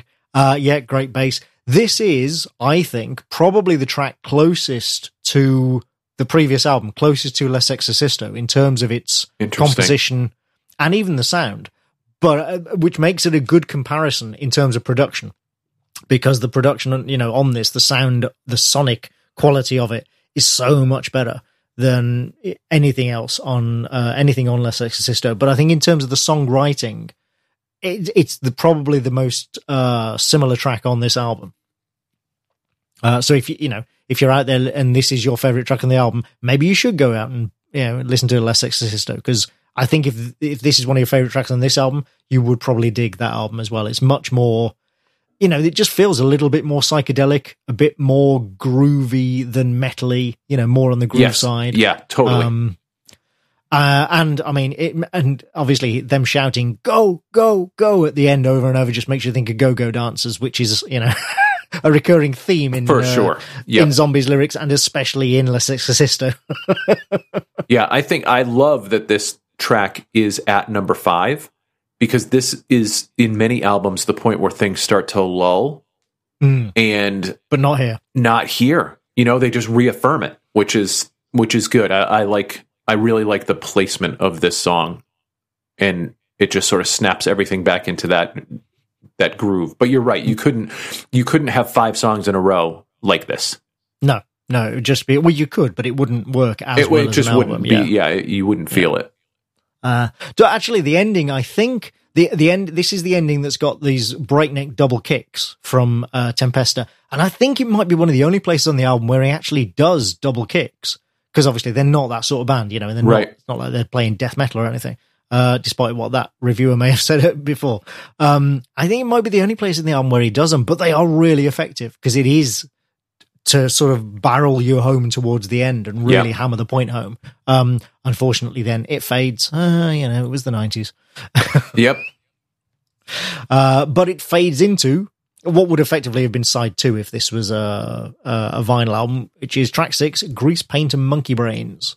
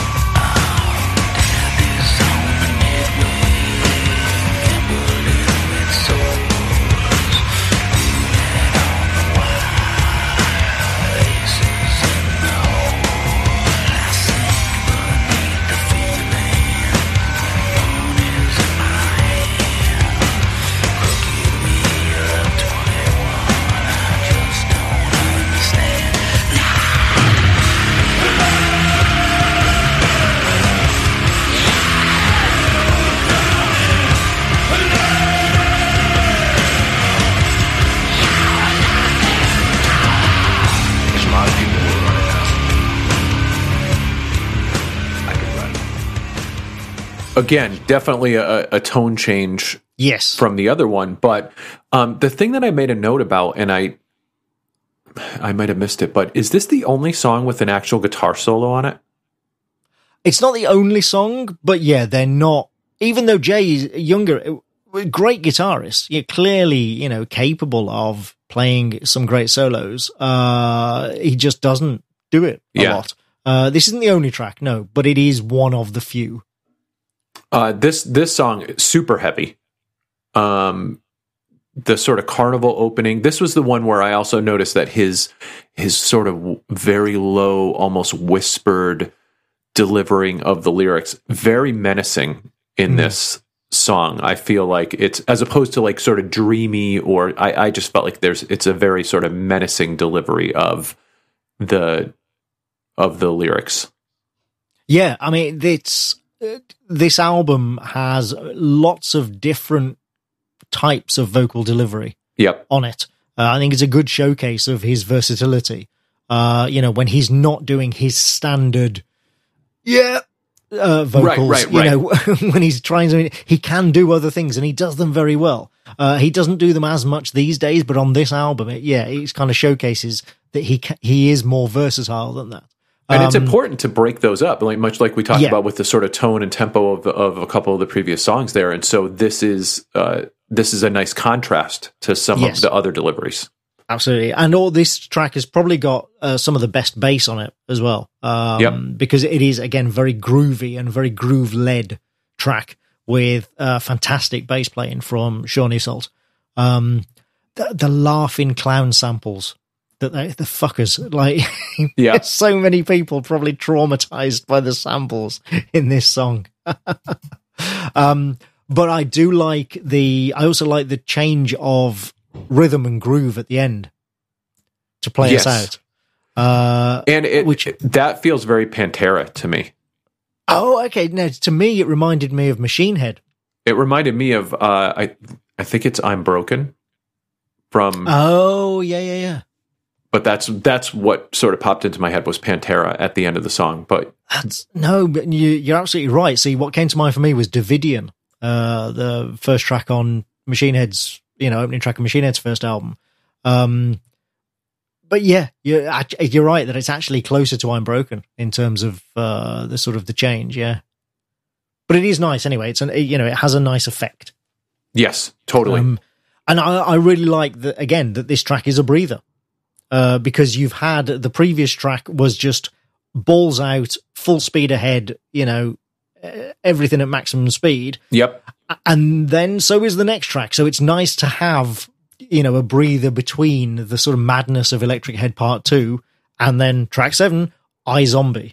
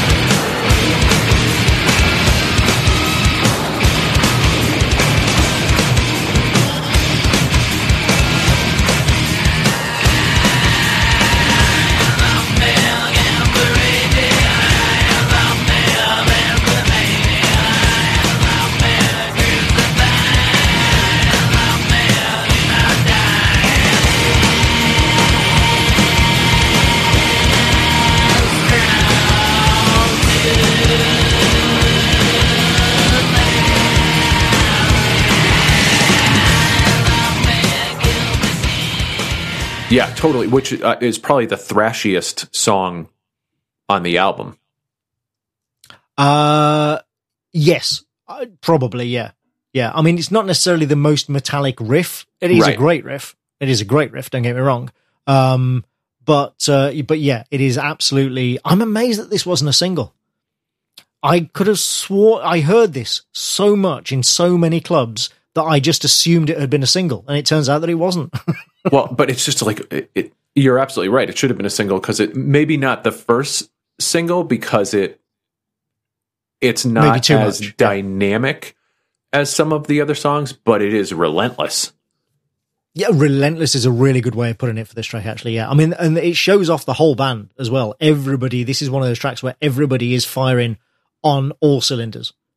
Yeah, You know, and the way his musically, everybody's delivery brilliant. of just is almost like it's almost like the same tone the whole time. Like it's good. It fits in with the song just kind of barreling through.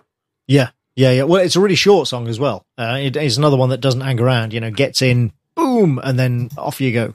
Which I think if you're writing a song that's thrashier and is straight ahead and is very sort of up tempo, like keep it short. Yeah. Oh no, I agree. Yeah. I agree absolutely. I love how, and this is why relentless is such a good word that you use to describe it. Like even the middle eight in this, the quote unquote solo is just a single really high pitched note. Right. Just wailing and held throughout the whole thing, followed by 8 bars of feedback. Yep. It's just like, oh, okay, this is where we're going, is it? Right. It's that sort of track. Yeah, it's like we don't have time for like a full blown solo. We're just gonna make a lot of noise that's really painful. Yeah, exactly. Like it's because the second half of the song is barreling through. So Yeah. It's such a great track. I mean, it's unfortunate that there's not a lot to say about it, and it sounds like we're giving it short shrift, but there isn't much to say about this track other than it's fucking great. No, I love this song. It's freaking awesome. And I love that we're, here we are at track 7, and 5, 6, 7 has been this sort of, nice back and forth where a lot of albums start to really dip in this middle section of the album. And this one has kept you, has not, and the reason they dip is because they settle in with songs that sound too similar, even if they're heavier songs, right? But they get, right. And so here it's like they keep you going back and forth and get you through the middle part of the album as you sort of head down the home stretch. Yeah. Well, and right, you want to talk about an album not dipping in places where it so often does. From this, you go into track 8, which is, of course, the big hit single from this album, More Human Than Human.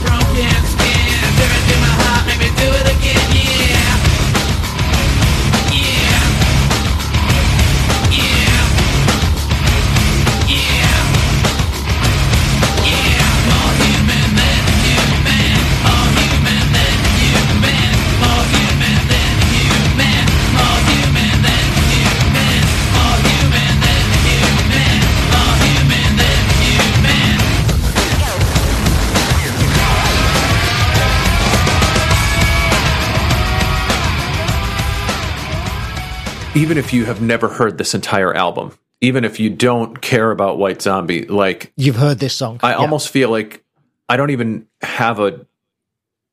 know what my perspective on this song is anymore, because I've literally heard this song 1,000,000 times. It's like, I love it. It's a fantastic song. It, like, to me, has the best examples of the groove that White Zombie could put together.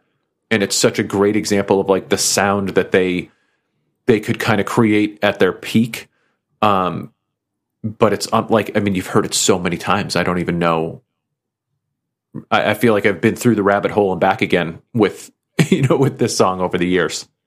Yeah, it's, I mean, I do remember hearing this. I remember hearing this for the first time when I first heard this album, because I immediately pressed rewind and played it again after it had finished. It was one of those tracks where I was like, oh, okay, I've reached the best track on the album without question.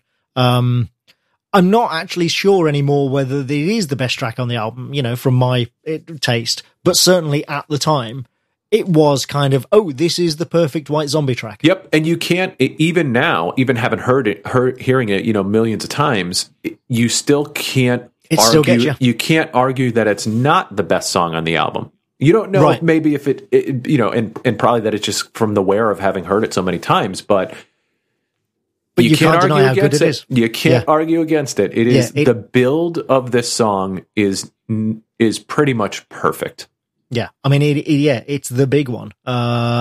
It's kind of amazing that the hit single from this album is at track 8, really. And I don't know whether that's deliberate in the sense that they knew that it was going to be the first single and maybe had a feeling it was going to be a hit, and so wanted to put it back there so that the album didn't dip at that position, or whether it's all just, very fortuitous coincidence. I mean, I might have made this the closer of the album. That's now like seeing the spot that it's in, which is great. I mean, it just keeps the album rolling forward. It just keeps really it's another exclamation point on the back half of this album. But it's so good as the closer to then roll into the opener of Electra Head Part 1. Not that this album needed any help being played over and over again, but certainly I know what you're saying. Yeah. It would have been an interesting choice. Yeah. But I'll tell you what, talking about the samples, there are layers in the samples of this introduction. Like there's the gasping and everything, but there's also a guitar playing, and I don't think they're part of the same sample. Again, I don't know where the samples are from, but it doesn't sound to me like it's part of the same thing. So even the samples have got layers. You've got that amazing riff, just like an absolutely, and again, not complicated, not difficult to play, but still, nobody had played that before, and it's so fucking good. Sean Nissel's bass, again, amazing and carrying the song through the verses, and one of Rob's best vocal performances on the album, no question. Agreed. Absolutely 100%. On point. Great staccato rhythm, on time, just absolutely nailing it. I think this is the track where you can see the hip-hop influence for sure, more than anywhere else, especially the East Coast style, more than anywhere else. This is, because the East Coast is much more kind of, you hit the beat, you hit the rhyme on the beat at 1,000,000 miles an hour, as opposed to the West Coast, which is much more sort of bluesy, kind of lazy, off the beat sort of stuff. Yeah, and he absolutely does nail it on the beat at 1,000,000 miles an hour. That's exactly what he does. And then, of course, there's a Blade Runner reference, just to really put the cherry on top. Yeah. And for me, that was enough for me to love this track forever. Well, and the samples are from the 1982 movie Cafe Flesh. Oh, okay. Which, according to Wikipedia, is a post-apocalyptic cult pornographic science fiction film. Oh, wait. I think I have heard of that now that you say that. Yes. Oh, God. Yeah. I remember reading about this a while ago. Flipping heck. Certainly fits with checks all the boxes for a White Zombie reference, right? Yes. So, not shocking to anyone that would be a vintage sample that they will pull. Plus post-apocalypse. Yeah, totally. 100%. Yeah, you're right. I should have guessed. I mean, I should say I've never seen that film, but I have heard of it. I didn't. Yeah, man. Now I'm tempted to go and see it. Anyway, for purely scientific purposes, of course. Right, research. Yeah, research. So yeah, again, there's not a lot more you can say. It is almost the perfect. You could argue that it is the perfect White Zombie track. It's so good, and it was a phenomenal hit. And I am sure that the success of this song as a single contributed to those 2.5 million album sales for this album. Yeah, and it's one of those songs where if you're at a party tomorrow and someone puts the song on, like just as soon as you hear the first bar of that sample. Well, it's like everybody loves a song. Yeah, I could see someone saying like, "Well, I kind of get sick of it over the years because I heard it so many different times." But again, you cannot argue that this is a great song. Yeah, well, and it's another one that I heard so many times at clubs, but it always filled the floor, and I was one of them. 100%. I don't care if I heard it every week; I'm still going to dance to it because it's a fucking great track. Absolutely. But we must move on from it, so let's go to track 9, El Fantasmo and the Chicken Run Blastorama.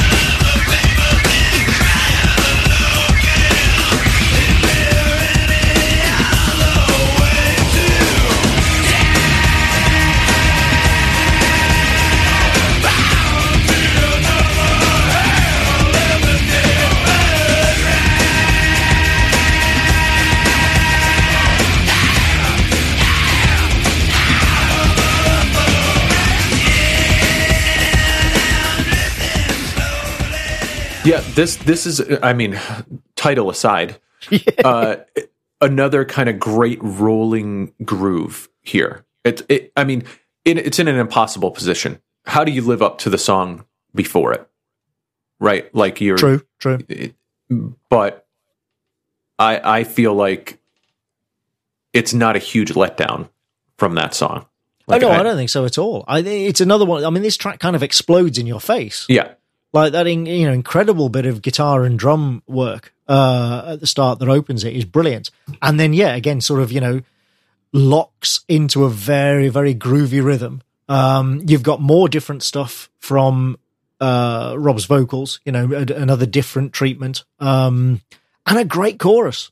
Like, fantastic. This is, a lot of their choruses are just one line repeated. This has actually, quite a few words in it.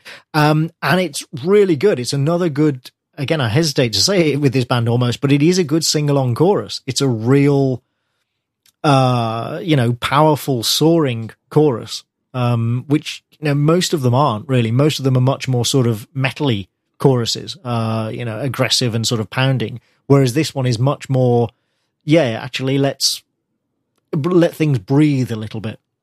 My favorite line in the song, I am a plague in an 18-wheeler. Get behind the wheel, I'm going to drive. Yeah. Oh, and that's the one. That is the drive that goes for 18 seconds. Holy crap. I timed it 18 seconds. Now, I assume that artificially, he has some help from the effects department there. I don't think, and this is no disrespect to Rob Zombie, but I do not think he is the sort of vocalist who can hold a note for 18 seconds. Because there ain't many of them, frankly. Right. I mean, that is quite a long time. But I just wish I knew what the title was about. El Fantasmo and the Chicken Run Blastorama.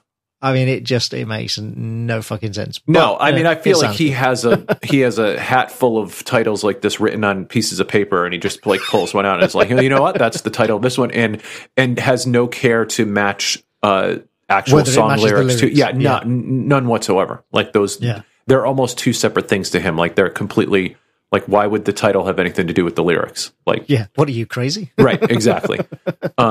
Just giving people another thing to ponder.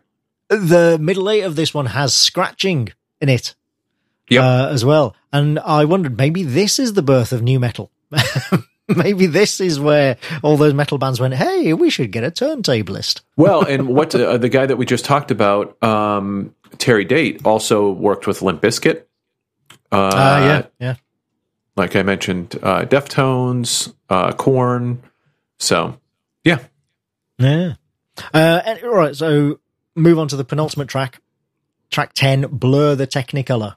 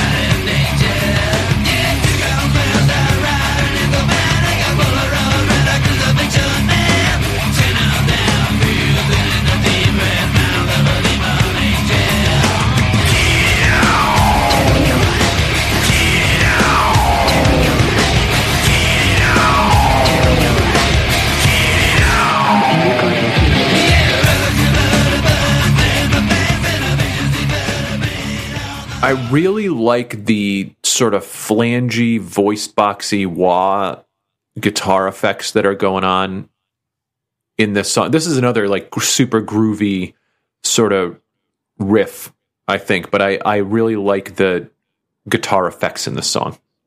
Yeah, I agree. The riff, I think this is the most metal riff on the album.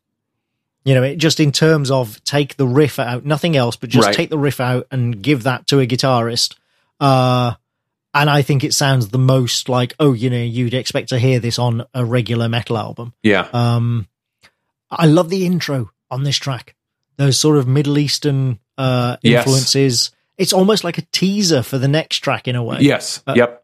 Which I think is much more sort of dreamy than, you know, this is like a Groove City. Oh, absolutely. Yeah. But the way, like, that can't be a coincidence that, like, the first time in the entire album that you hear a sort of, you know, Eastern vibe is the track before, you know, the intro to the track before the track that has that throughout the entire thing. It's almost like two halves of the same coin, right? And then, it's nice, I think, because it kind of, again, you know, bit of a teaser, builds anticipation.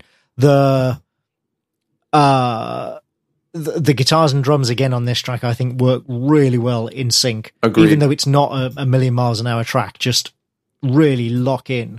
And I love that the chorus is almost all guitar harmonics. There's almost no actual regular notes being played. It's just Jay making harmonics on the guitar. This is a track that I think it's easy to overlook because it comes so soon after More Human Than Human, right? And because it is one of the slower tracks, but it's a track that grows on you. It certainly grew on me. I know when I first got this album, I kind of not didn't like this track, but it just kind of, whatever. And then over the years, really sort of grew on me and has now become, a track that I look forward to hearing. I love the main riff in this song. I think it's awesome. Yeah. Well, and like I say, and the chorus as well is just, I don't know, bit sleazy. Yeah. Bit kind of sassy. I like it. I like it a lot. Yeah, sassy's a good word for it. Yeah, I think so. And then, of course, the final track, track 11, Blood, Milk, and Sky.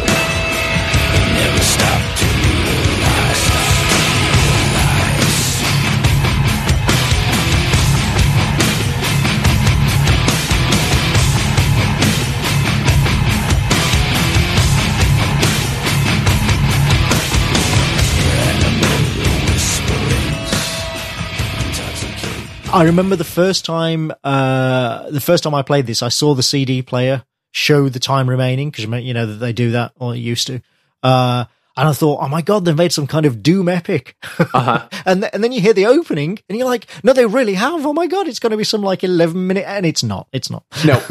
But it's a shame. I wish it was. I could listen to this for 11 minutes. I really could. I love, again, the Middle Eastern sounds. Again, Zombie doing something different with his vocals. I do like that. I like that he's doing something different, and but I just don't know as the closer. I guess that's where I struggle with it. It's a bit like Night Prowler. It's one of those tracks where that's a great point. If it's not the closer, where on earth could you put it? Where else could this go on the album?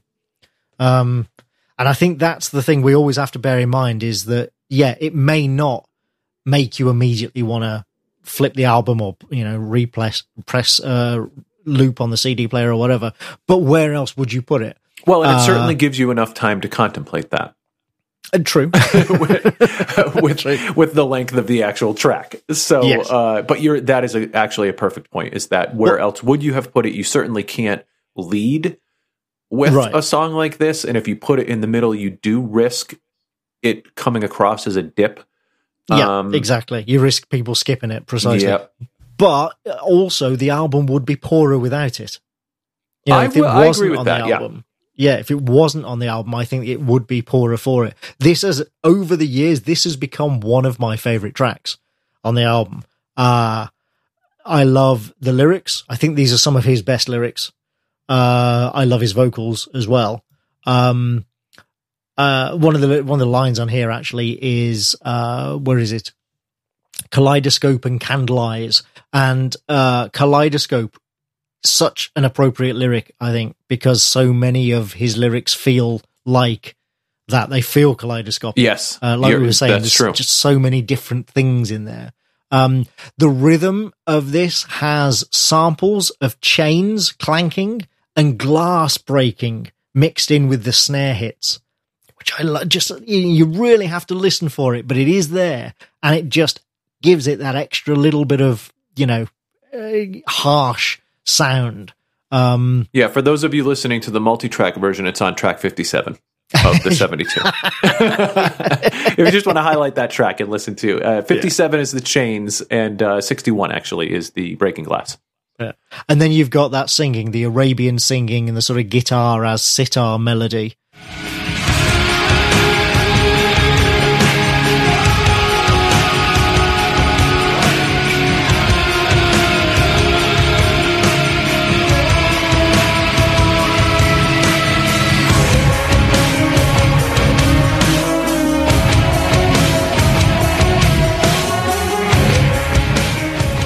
As I say, this is over the years, this has become one of my favorite tracks because there's so much to it, and it's so well composed. There's not a lot to it. It's not a complex track, but what there is so well written and works so well for that atmosphere. It feels like an arid, some kind of trip across the Sahara or something. Yeah. It kind of gives you time to let the whole album as a whole sink in.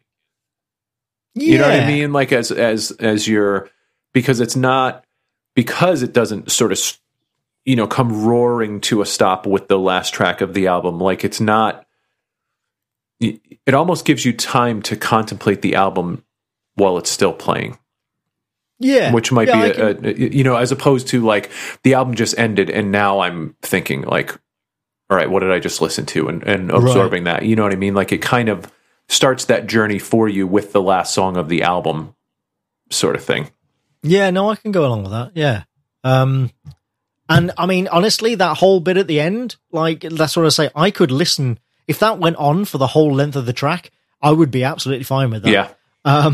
But instead, obviously, we get the bullshit fake out silence, as everybody did back then on CDs. That was what you did. I'm so glad that we don't get that anymore because it's kind of pointless with MP3s. Right, exactly. But what I find interesting is that when it fades back in, it's about 8 minutes 45. When it fades back in, it's not the same riff. It's similar, but it's not actually the same riff. And then that plays out for a couple of minutes with Jay Younger doing a guitar effect that feels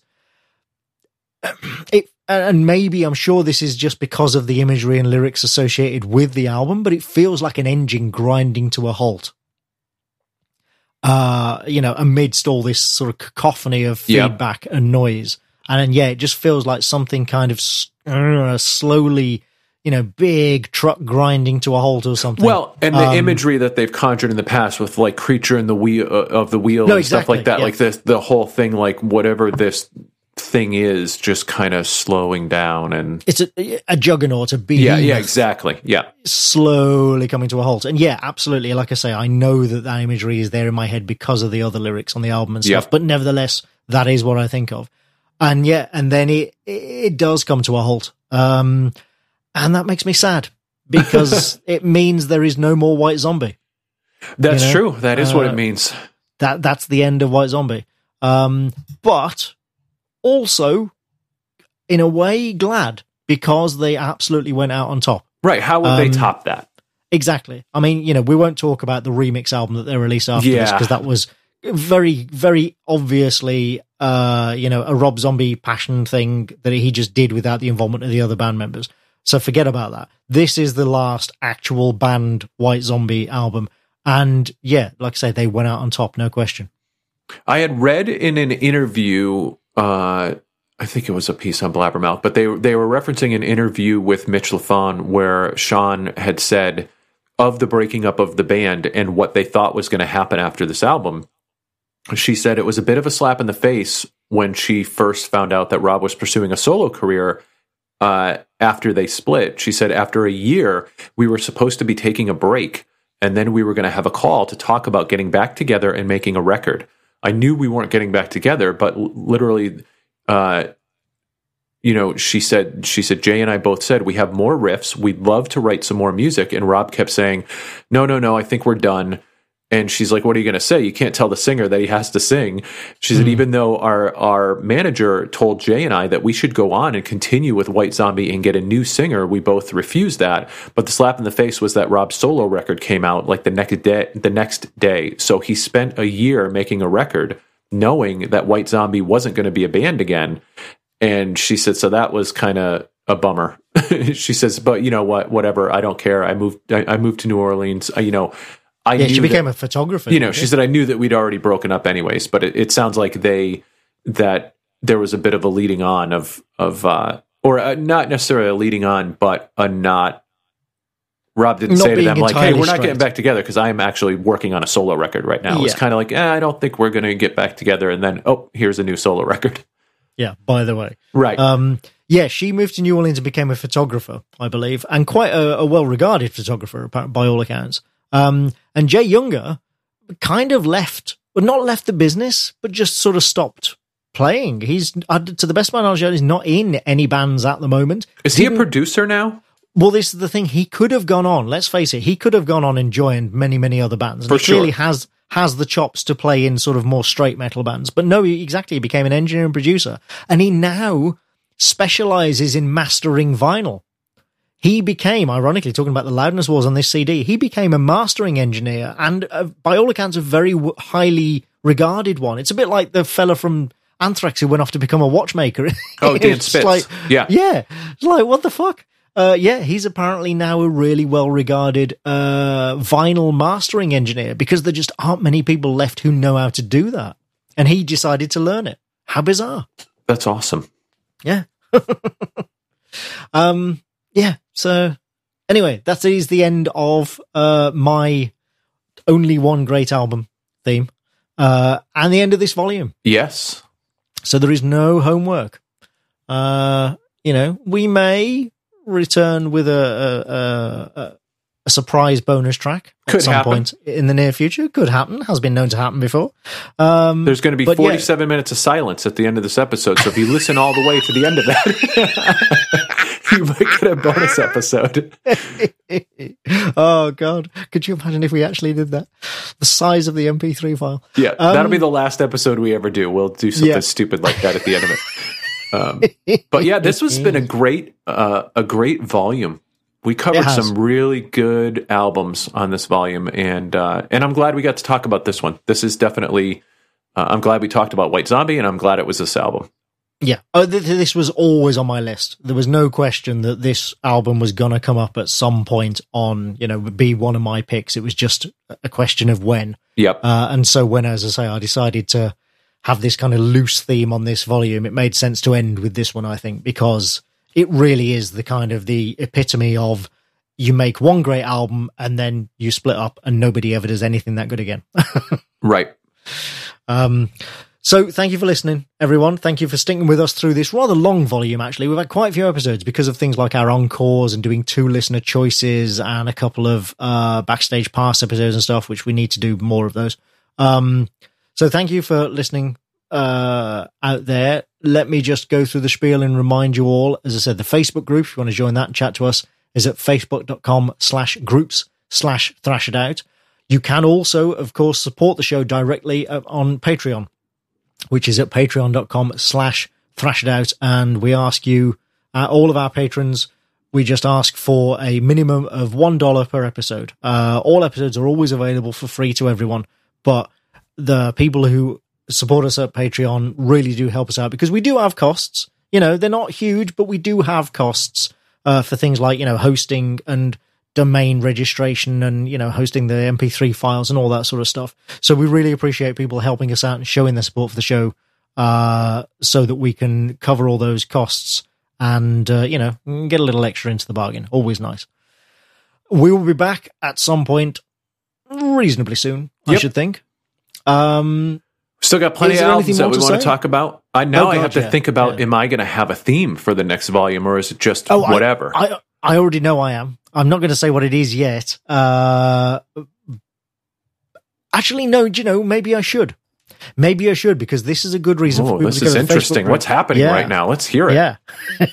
So, I am well aware, nobody is more aware than me, that a lot of my picks you made a point of it this volume, but a lot of my picks throughout this whole show have been quite sort of nostalgic picks. I've picked a lot of older albums, a lot of older bands, because that's the stuff I grew up listening to, whatever. So for the next volume, I want to make a deliberate effort to cover newer bands and newer albums.